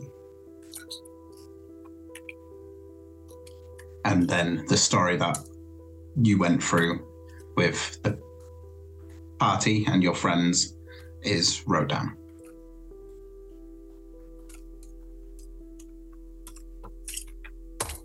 I choose not to read it. I'll read the title. I don't read the pages again. I'll just hand it over to Huxley.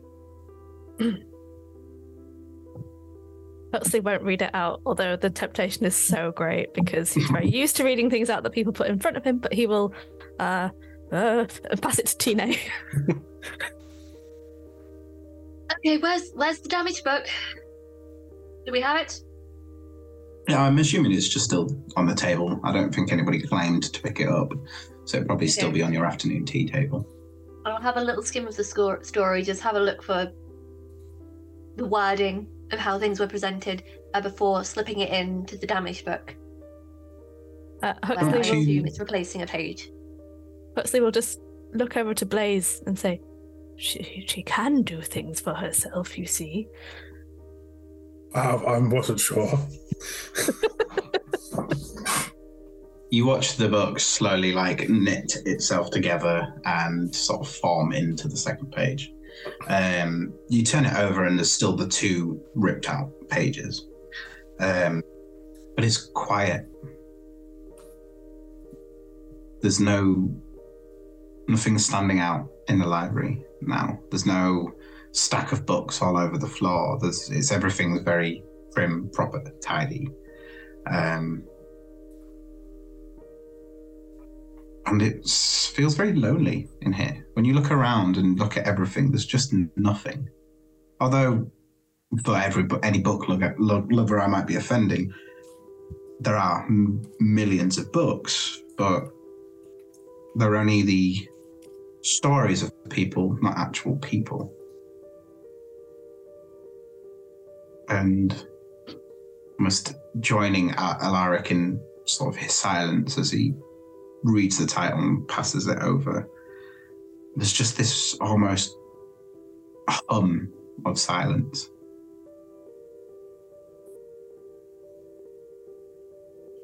I think Grimnir just puts his gigantic sword down very obtrusively on the table and just says, all right, well, those were weird and not good. So I think we should all just take some time and bring it down a little bit. Do a little rest. Do a little, I won't say self-examination. We can play cards or whatever. But let's just not jump into a bad story for a bit. It sounds good. I would very much like to rest for a short period of time. I would also like to reiterate for any prattler gods listening that when Grimnir says bad story, he does not mean poorly written, but means bad emotionally for us. Just to clarify, so egos don't get bruised. Boundaries. So what I'm hearing is potentially a rest of some kind is in order. Yeah, do we hear the prattler at all? Are we It is frustratingly quiet. The library, how in touch with as a magic user as well, would you say you are with space and atmosphere? Because that could give you a good indication of what's going on around you. And I don't really know what a role would be for that. More maybe wisdom. Yeah, it feels whizzy instead of whizzy. Yeah. If anybody wants to kind of get a feel of because it's silent, so there's only so far you can infer without maybe vibe beings. check. Yeah, it's a vibe check. It's a I'm willing to go for a vibe check if other people are feeling a bit fraught. I think Blaze is kind of looking at Tino as if he wants as if they want to say something, but understanding that there's a current silence and they're trying to kind of sit there quietly, but they're not good at sitting down. You can see just fingers tapping on the table, jumping up and down, standing up every now and then, sitting down again. 17 on the vibe check. 17.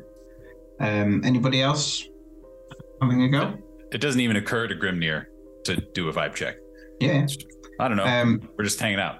Alaric just sits down, puts the cane down in between his legs and sort of leans on it like it's an old friend that he hasn't seen it for a while, and then just begins rubbing his bad leg, his bad knee.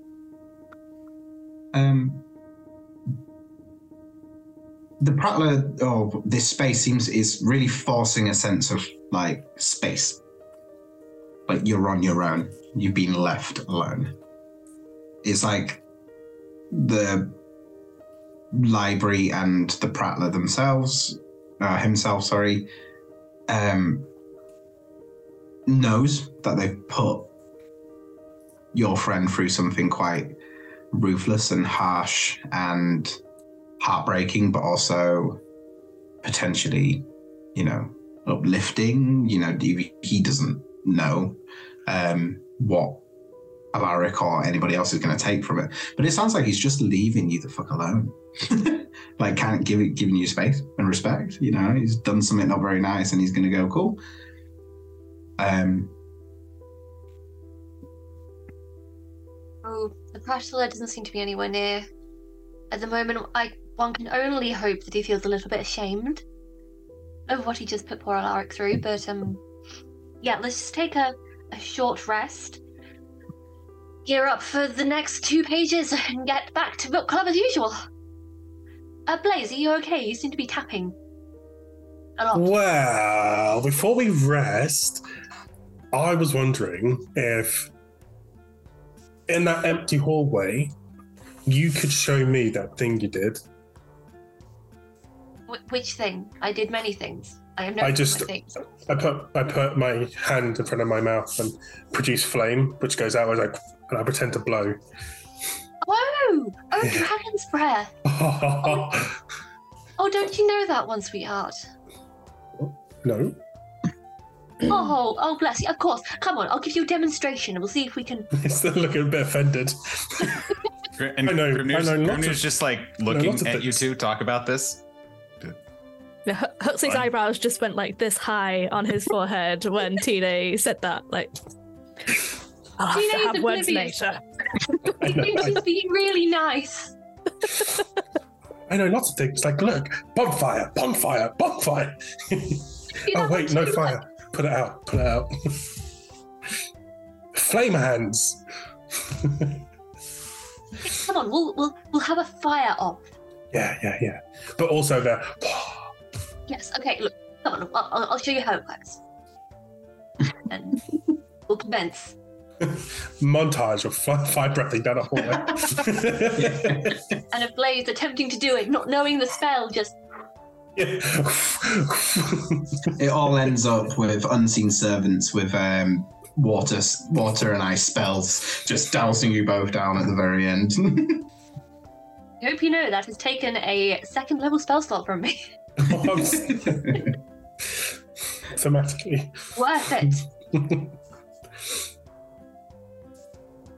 So we've had 2 pages of 4.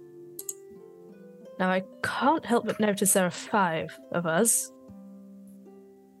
Who do we think is next? It's very strange. I would have thought if the Prattler was going to explore all of us, maybe they might have put myself and Blaze together into one page, being there's only 4, unless they're looking to get a cheeky extra page out of us. I suspect the Prattler will try anything he can. Try and wring as much out of us as possible. I don't have a story to tell. I'm sure you have a No. Huxley, you're next. Huxley's next. My story's already been told, and you've read it. You all have. There's books about your story, next. So maybe... Tina. It would be plagiarism, would it not, if the Prattler were to write a story that's already been written? Well, it's like a theatrical adaptation kind of thing, you know. It's And like to be there's fair, a book and then there's stage thing. there have been mythological and historical accounts of my personage throughout history, and it was my goal with the memoir to rectify some of the slander, the icy slander put out in the world. But there's been a lot written about me already. I think there are other stories to explore, so I think Huxley, you are next, and Blaze. Well, You have more stories in you than you think you do. I have too many. I would be a tome. I think Blaze, perhaps you would. no. The Prattler should go next. The Prattler's story. That's very good. Yeah, deflect. I said that out loud. Or Grimnir. I kind of had one. So it was, right? That's how it counted, I think. It was more of a first draft, I think. I think you had the first draft. The trial run. Yeah. Yeah, which is whatever. Had a volcano in it. That's true. That's true. Yeah. And that was cool. It was cool. The rest of it was weird. Fine. The second chapter, although sad, I mean, the middle bit was epic. Like, we were pretty amazing. Did you see Alaric do his... Duh. Yeah, it was the coolest thing I've seen in a while that wasn't trying to kill me or me doing a cool thing. Yeah. I think you mean the second coolest thing that you've seen. No. Because I was... No. Yeah. Well, the flame was pretty... I mean, I can do that. So, and yours is just regular fire, and mine's it's... Mine can be lightning, it can be acid, it can be any kind of damage you want, darling. I really wanted to start singing a song then, but I feel like I shouldn't. Do it. I could be brown. No, I'm not going to do it. Don't sing that song. It was an awful bard who sang that one. I can be lightning, terrible. I can have fire, I can have... Speaking about the pages, actually, I don't know. The first page was from what the Prattler had said, the first page was more of a test for Grimnir than what it was an actual memory, and we were given a lot more free rein to actually write that chapter ourselves with the volcano, rain, and all of that sort of stuff. I think at the end of that, the Prattler wasn't very happy with the outcome, with us, not fighting the bandits or us being the bandits or something like that. So maybe he decided to steer it in a direction of let's explore your memories instead, which is a terrible idea. I mean, it's true. For characters to exist in books, the author does need to have some understanding of their backstory. Mm-hmm. But their stories have already been written. That's more for context. It doesn't form the basis of a good narrative, Yes. It can. Yeah. Have you read Tina's book? Case in point. I suppose it depends on whether it's a fiction or a non-fiction tome. Good save, Huxley.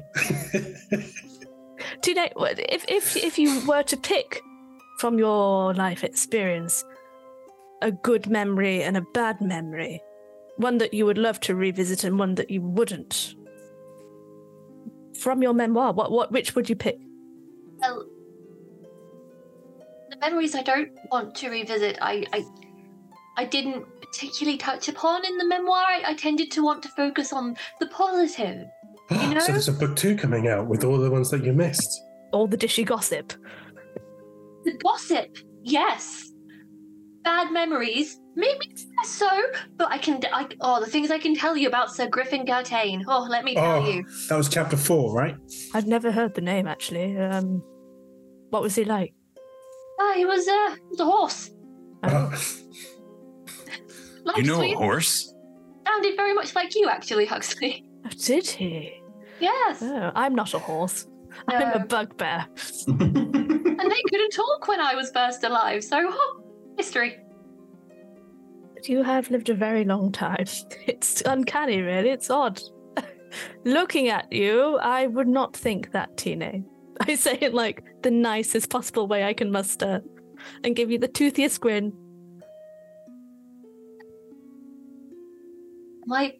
And just in a monologue, am I being insulted? Is this a compliment? You don't know. Huxley doesn't know either. Nobody knows. Hux is just saying stuff. Yeah. You just get a fine. Anytime. Hey, Grimnir. Yep. I think your therapist would be really proud of you. Well, yeah. Yeah. I was worried for about 3 seconds when you turned around and were like, there was a bit I may have leaked. And it just like looks at you. Thank you. You were in control, you were like, you didn't do the whole chopping tree people down on me. You were chill, like a chill thing. What's called? Yeah, like a cold thing, an ice cube. Yeah, horrible things. I'm looking at Evie's face because Tina hates ice. I think so does Blaze. Yeah. And you Grimnir did really well. You calmed down so quickly. It's more of like it's not really starting or stopping. It's kind of what I do when it happens, and it's like a slippery slope kind of thing. Oh, I thought you were out of control. Well, I was in an angry owlbear being ridden by a kobold, Kinda. No, I was more, well, when you can do the things that I can do and enjoy doing the kinds of things that I enjoy doing, you get into trouble a lot, and you get other people into trouble a lot, and you cause other people trouble a lot, and then when you do that for long enough, that's kind of all you know how to do. And then when you try to do something different, it's hard to stop, especially when you don't have many other people who don't do those things. Especially because the people you knew before, well, they're all either dead because they died or I killed them, or they're gone because they don't like me anymore, or the new people don't like me because of then. So I'm just trying to do neither. It's new and old, and I don't know. I'm still figuring it out. I'll drift forwards about chest height and attempt to give Grimnir a hug and say, I still like you. Well, thank you. You're welcome. Do you want a coffee? Yep. Yes, I do. I release you to go get you a coffee. And he just looks around awkwardly at everyone and then just sits down also. Not next to Alaric, but in the proximity of, and just kind of also now joins the floor sitting club. So Blaze, we saw the first time you met Alaric. As I'm pouring coffee. How did that change things for you? You were just in the forest? Oh, nope. I was in my lantern. Oh. The lantern that you get the coffee from? Yeah. It's that what little else house. is in there? Oh. Do you want to see? Can I come in your lantern? Yeah. The lantern. Yeah. What? Yeah. It's a house? Yeah. Lantern party. Yes. Wait, can I get one? No. Oh. It's mine. Well, right. Well, can we go there now? I mean, if you want to, but grab as much food as we can because I didn't really clean up or prepare or anything. Blaze, you've been telling me that you've had this lantern this entire time, mm-hmm. and we've been having our book club, my book club, mm-hmm. in the library, which is very nice and everything. But you have your own personal little pocket dimension that you just carry around with you all the time. Well, Alaric carries it mostly. We could have had the book club in the lantern, be my point. Yeah. Don't you want us to have book club in your... Oh, it's your space. Okay. Well, yeah, I mean, kind of. It's not very conducive to a comfortable, safe environment for a book club. I can't get bean bags in there, for example. No bean bag, no tables. No bean bag, no book club, that's what I say. Yeah, well, exactly. Pretty much. I mean, I'll show you if you want, but no, please I've got a room full of coffee beans. Okay. And then a room full of pots. And then a room. Just a room. Where the twain shall meet. Do you want to see?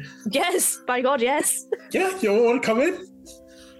Okay, cool. I can actually bring you in as part of my genie feature. Has just grabbed anything that is close, whether they are a snack, whether it's a book that he grabbed, like just anything, is just holding it excitedly ready. So it's technically, I know we could go in there for up to 10 hours, but you just you can choose to leave whenever you want. But it's the lantern stays there. We go inside. So I go over to the lantern and open the door, and I'm like, "Come on."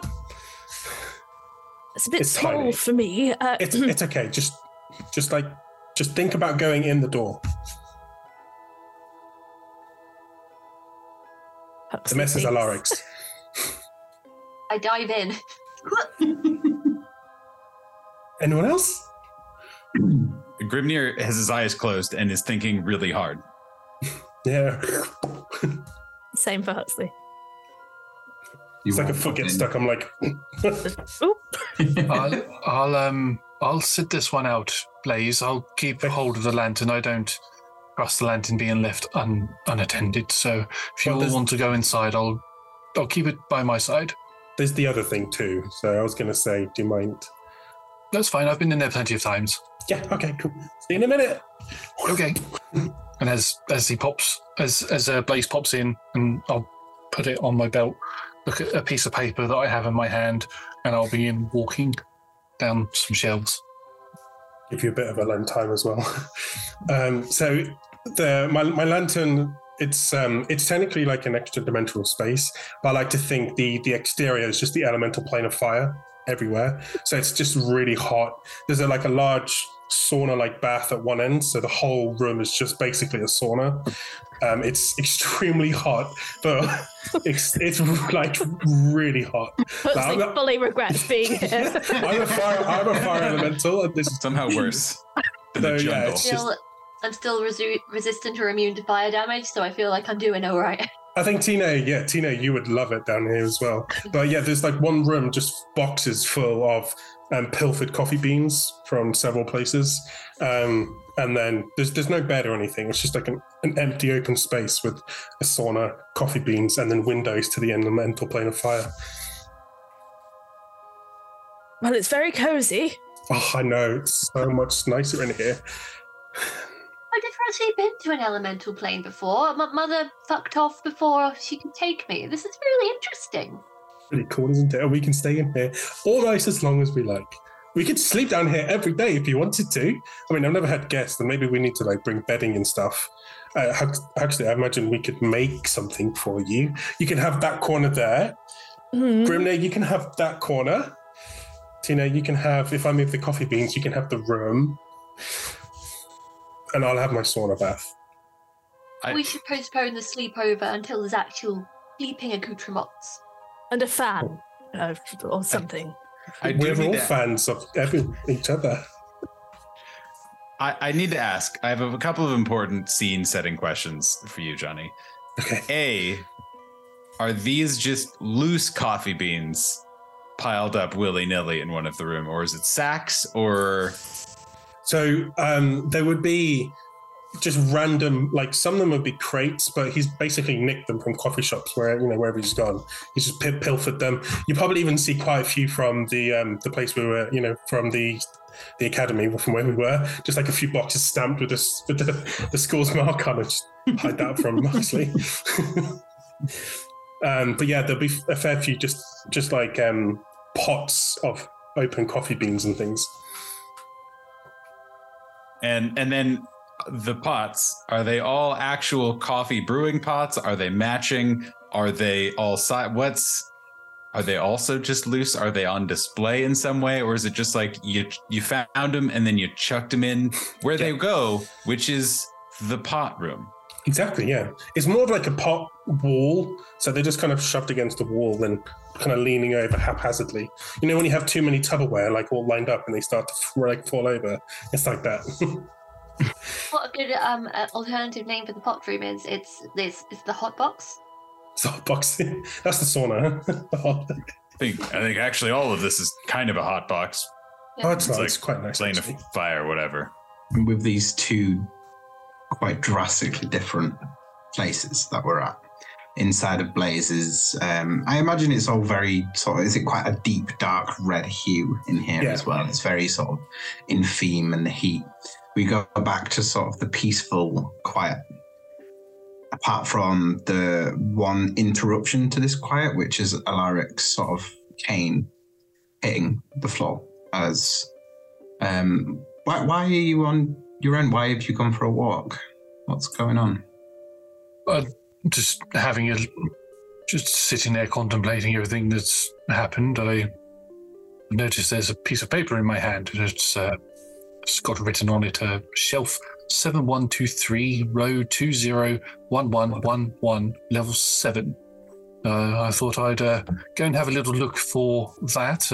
I've been in Blaze's lantern plenty of times, so it's always, I know they always get excited when new people request to go into there.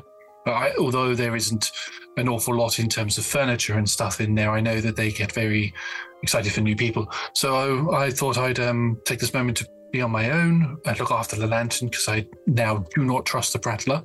Not that I probably trusted him beforehand, but I definitely don't now. But I thought I'd investigate this particular area, and as I'm walking down towards it, I'll pull out a small pocket watch and I'll click it open and just look at the time, and on the other side of the open bit is a picture of my family, and I'll just give it a little smile and close it and put it back in my pocket. You walk along, and you're walking for a good 20 minutes. But as each step you take, it's almost like you're on a floor that's moving forwards with you. And each step you take, you move faster and faster and faster, to the point where the rows of shelving to your left and right almost nearly blur. You're walking that quickly. And then you see the 7 and you stop. And you look across and you sort of count across and you find the row and the shelves that you're looking for. You're far back here, and there isn't... To say this place is pristine, if you didn't know any better, there should be dust everywhere back here. You imagine this would be Huxley's favourite place ever. Somewhere nice and dusty that's not been touched, where he can just spend his own time looking through ancient books. But you walk across and you see a C, the letter C, carved into shelving along, and you can see the name Korean. Sorry, Clarion. Clarion. I pronounced that badly. Multiple stages of Clarion. And eventually you come to where the piece of paper has told you. Alaric Clarion. This huge, entire shelf unit in front of you. And you can see from the very bottom, there is dates from when you were born, all the way through. And there are moments in these books. You pull one or two out and quickly glance and shut it quickly and put it back. And look up as you can see that you couldn't reach how far these books go. But you can't help but notice that the Clarion name, you can see your grandfathers, your mothers, siblings, partners, all in this family tree listed. And then you notice it. Reva Clarion, your father's name. But what's there is 2 shelves worth of books. That's it. Small smirk on my face. Didn't get the place in history that you wanted. Place full of all of this knowledge, and you have 2 shelves.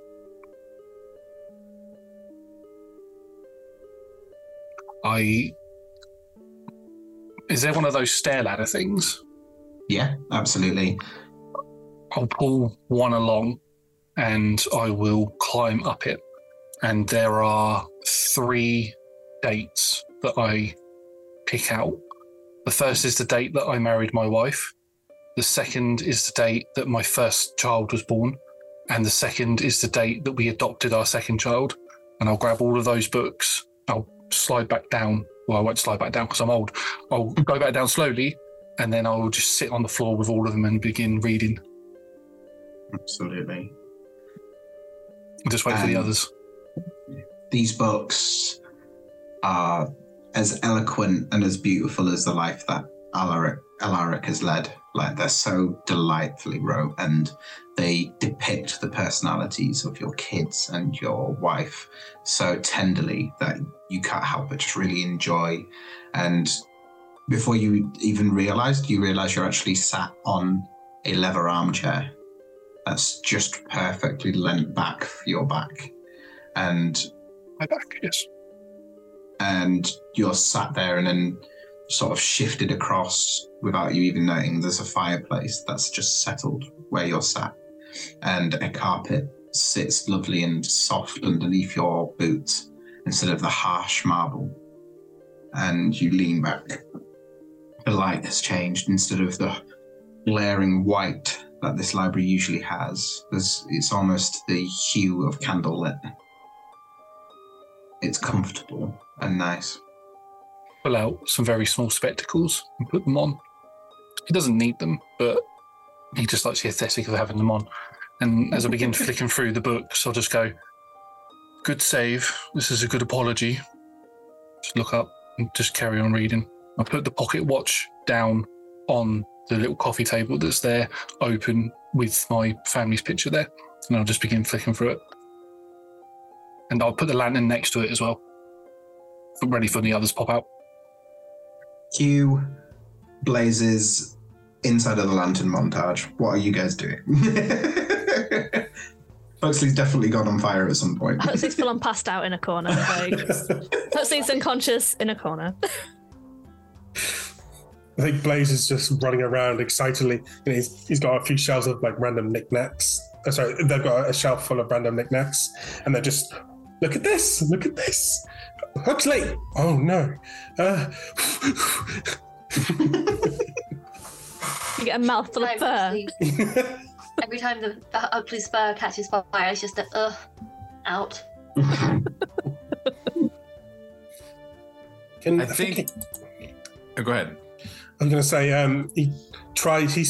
They've seen magicians chill the air.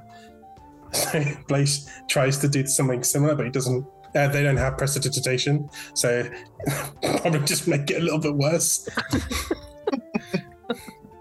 I imagine at some point you might have to bail and just sort of like eject Grimnir, Tina, and Huxley for their own safety. You can choose to leave at any point that you wish. Unless you can't choose to leave. Thus ended Huxley Bricklesnout. My plan! Unless you want to stay down here any longer. I think we have lots of books to peruse, and it looks like some people aren't flame resistant. So maybe we should come out of here for the time being. I'll get a fan for next time, or maybe ice bath or something. Ugh. No, I won't do that. Maybe a fan. I mean, if you know anything about fire, you know a fan is probably going to make it worse. I've never tried. Just get aircon, love. Let's get Huxley out of here quick. Grimnir, help! I'm tiny and Huxley's huge. Grimnir has literally, like, Grimnir was starting to get a little bit, like, a little bored, you know, was like kicking around like coffee beans and like starting to sort them, you know, and that kind of stuff, until he's looked out a window and really grasped how much it really seemed like, oh, we are in the world's biggest volcano. That's pretty cool. And has been like staring out the window, just like imagining fictional scenarios wherein he pushes people into volcanoes, or sees things like be on fire or whatever. And so when you call out to him, you're like, we're going? Huxley, yeah, sure, time to go. We can come back down here later, Grimnir, if you want to. It's really addictive to look at, I know. It takes another 5 minutes as I get distracted talking to Grimnir about, oh, look at that lava. Yeah, no, I'm Huxley out while you're talking about the lava. No, God, they're gone. What happened? Time to go. There's the door. You pop out, sort of appearing in a semicircle around Alaric. As you can see, he's sort of hunkered back, relaxing in this leather armchair, reading some stuff. The more sort of aware of you guys, who pick up on the little things, Huxley probably will notice immediately, because I'm sure you would struggle to resist not looking at the titles on a bookshelf in front of you. Can see that this is the Kilrian name, and you can see Alaric and other family members and names. And to your right, the Prattler is stood, sort of waving, wearing a tuxedo. He's got his hair really slicked back and sort of oiled back, and a mustache that's sort of twirled. Oh, Tina. And we'll finish to a party? There.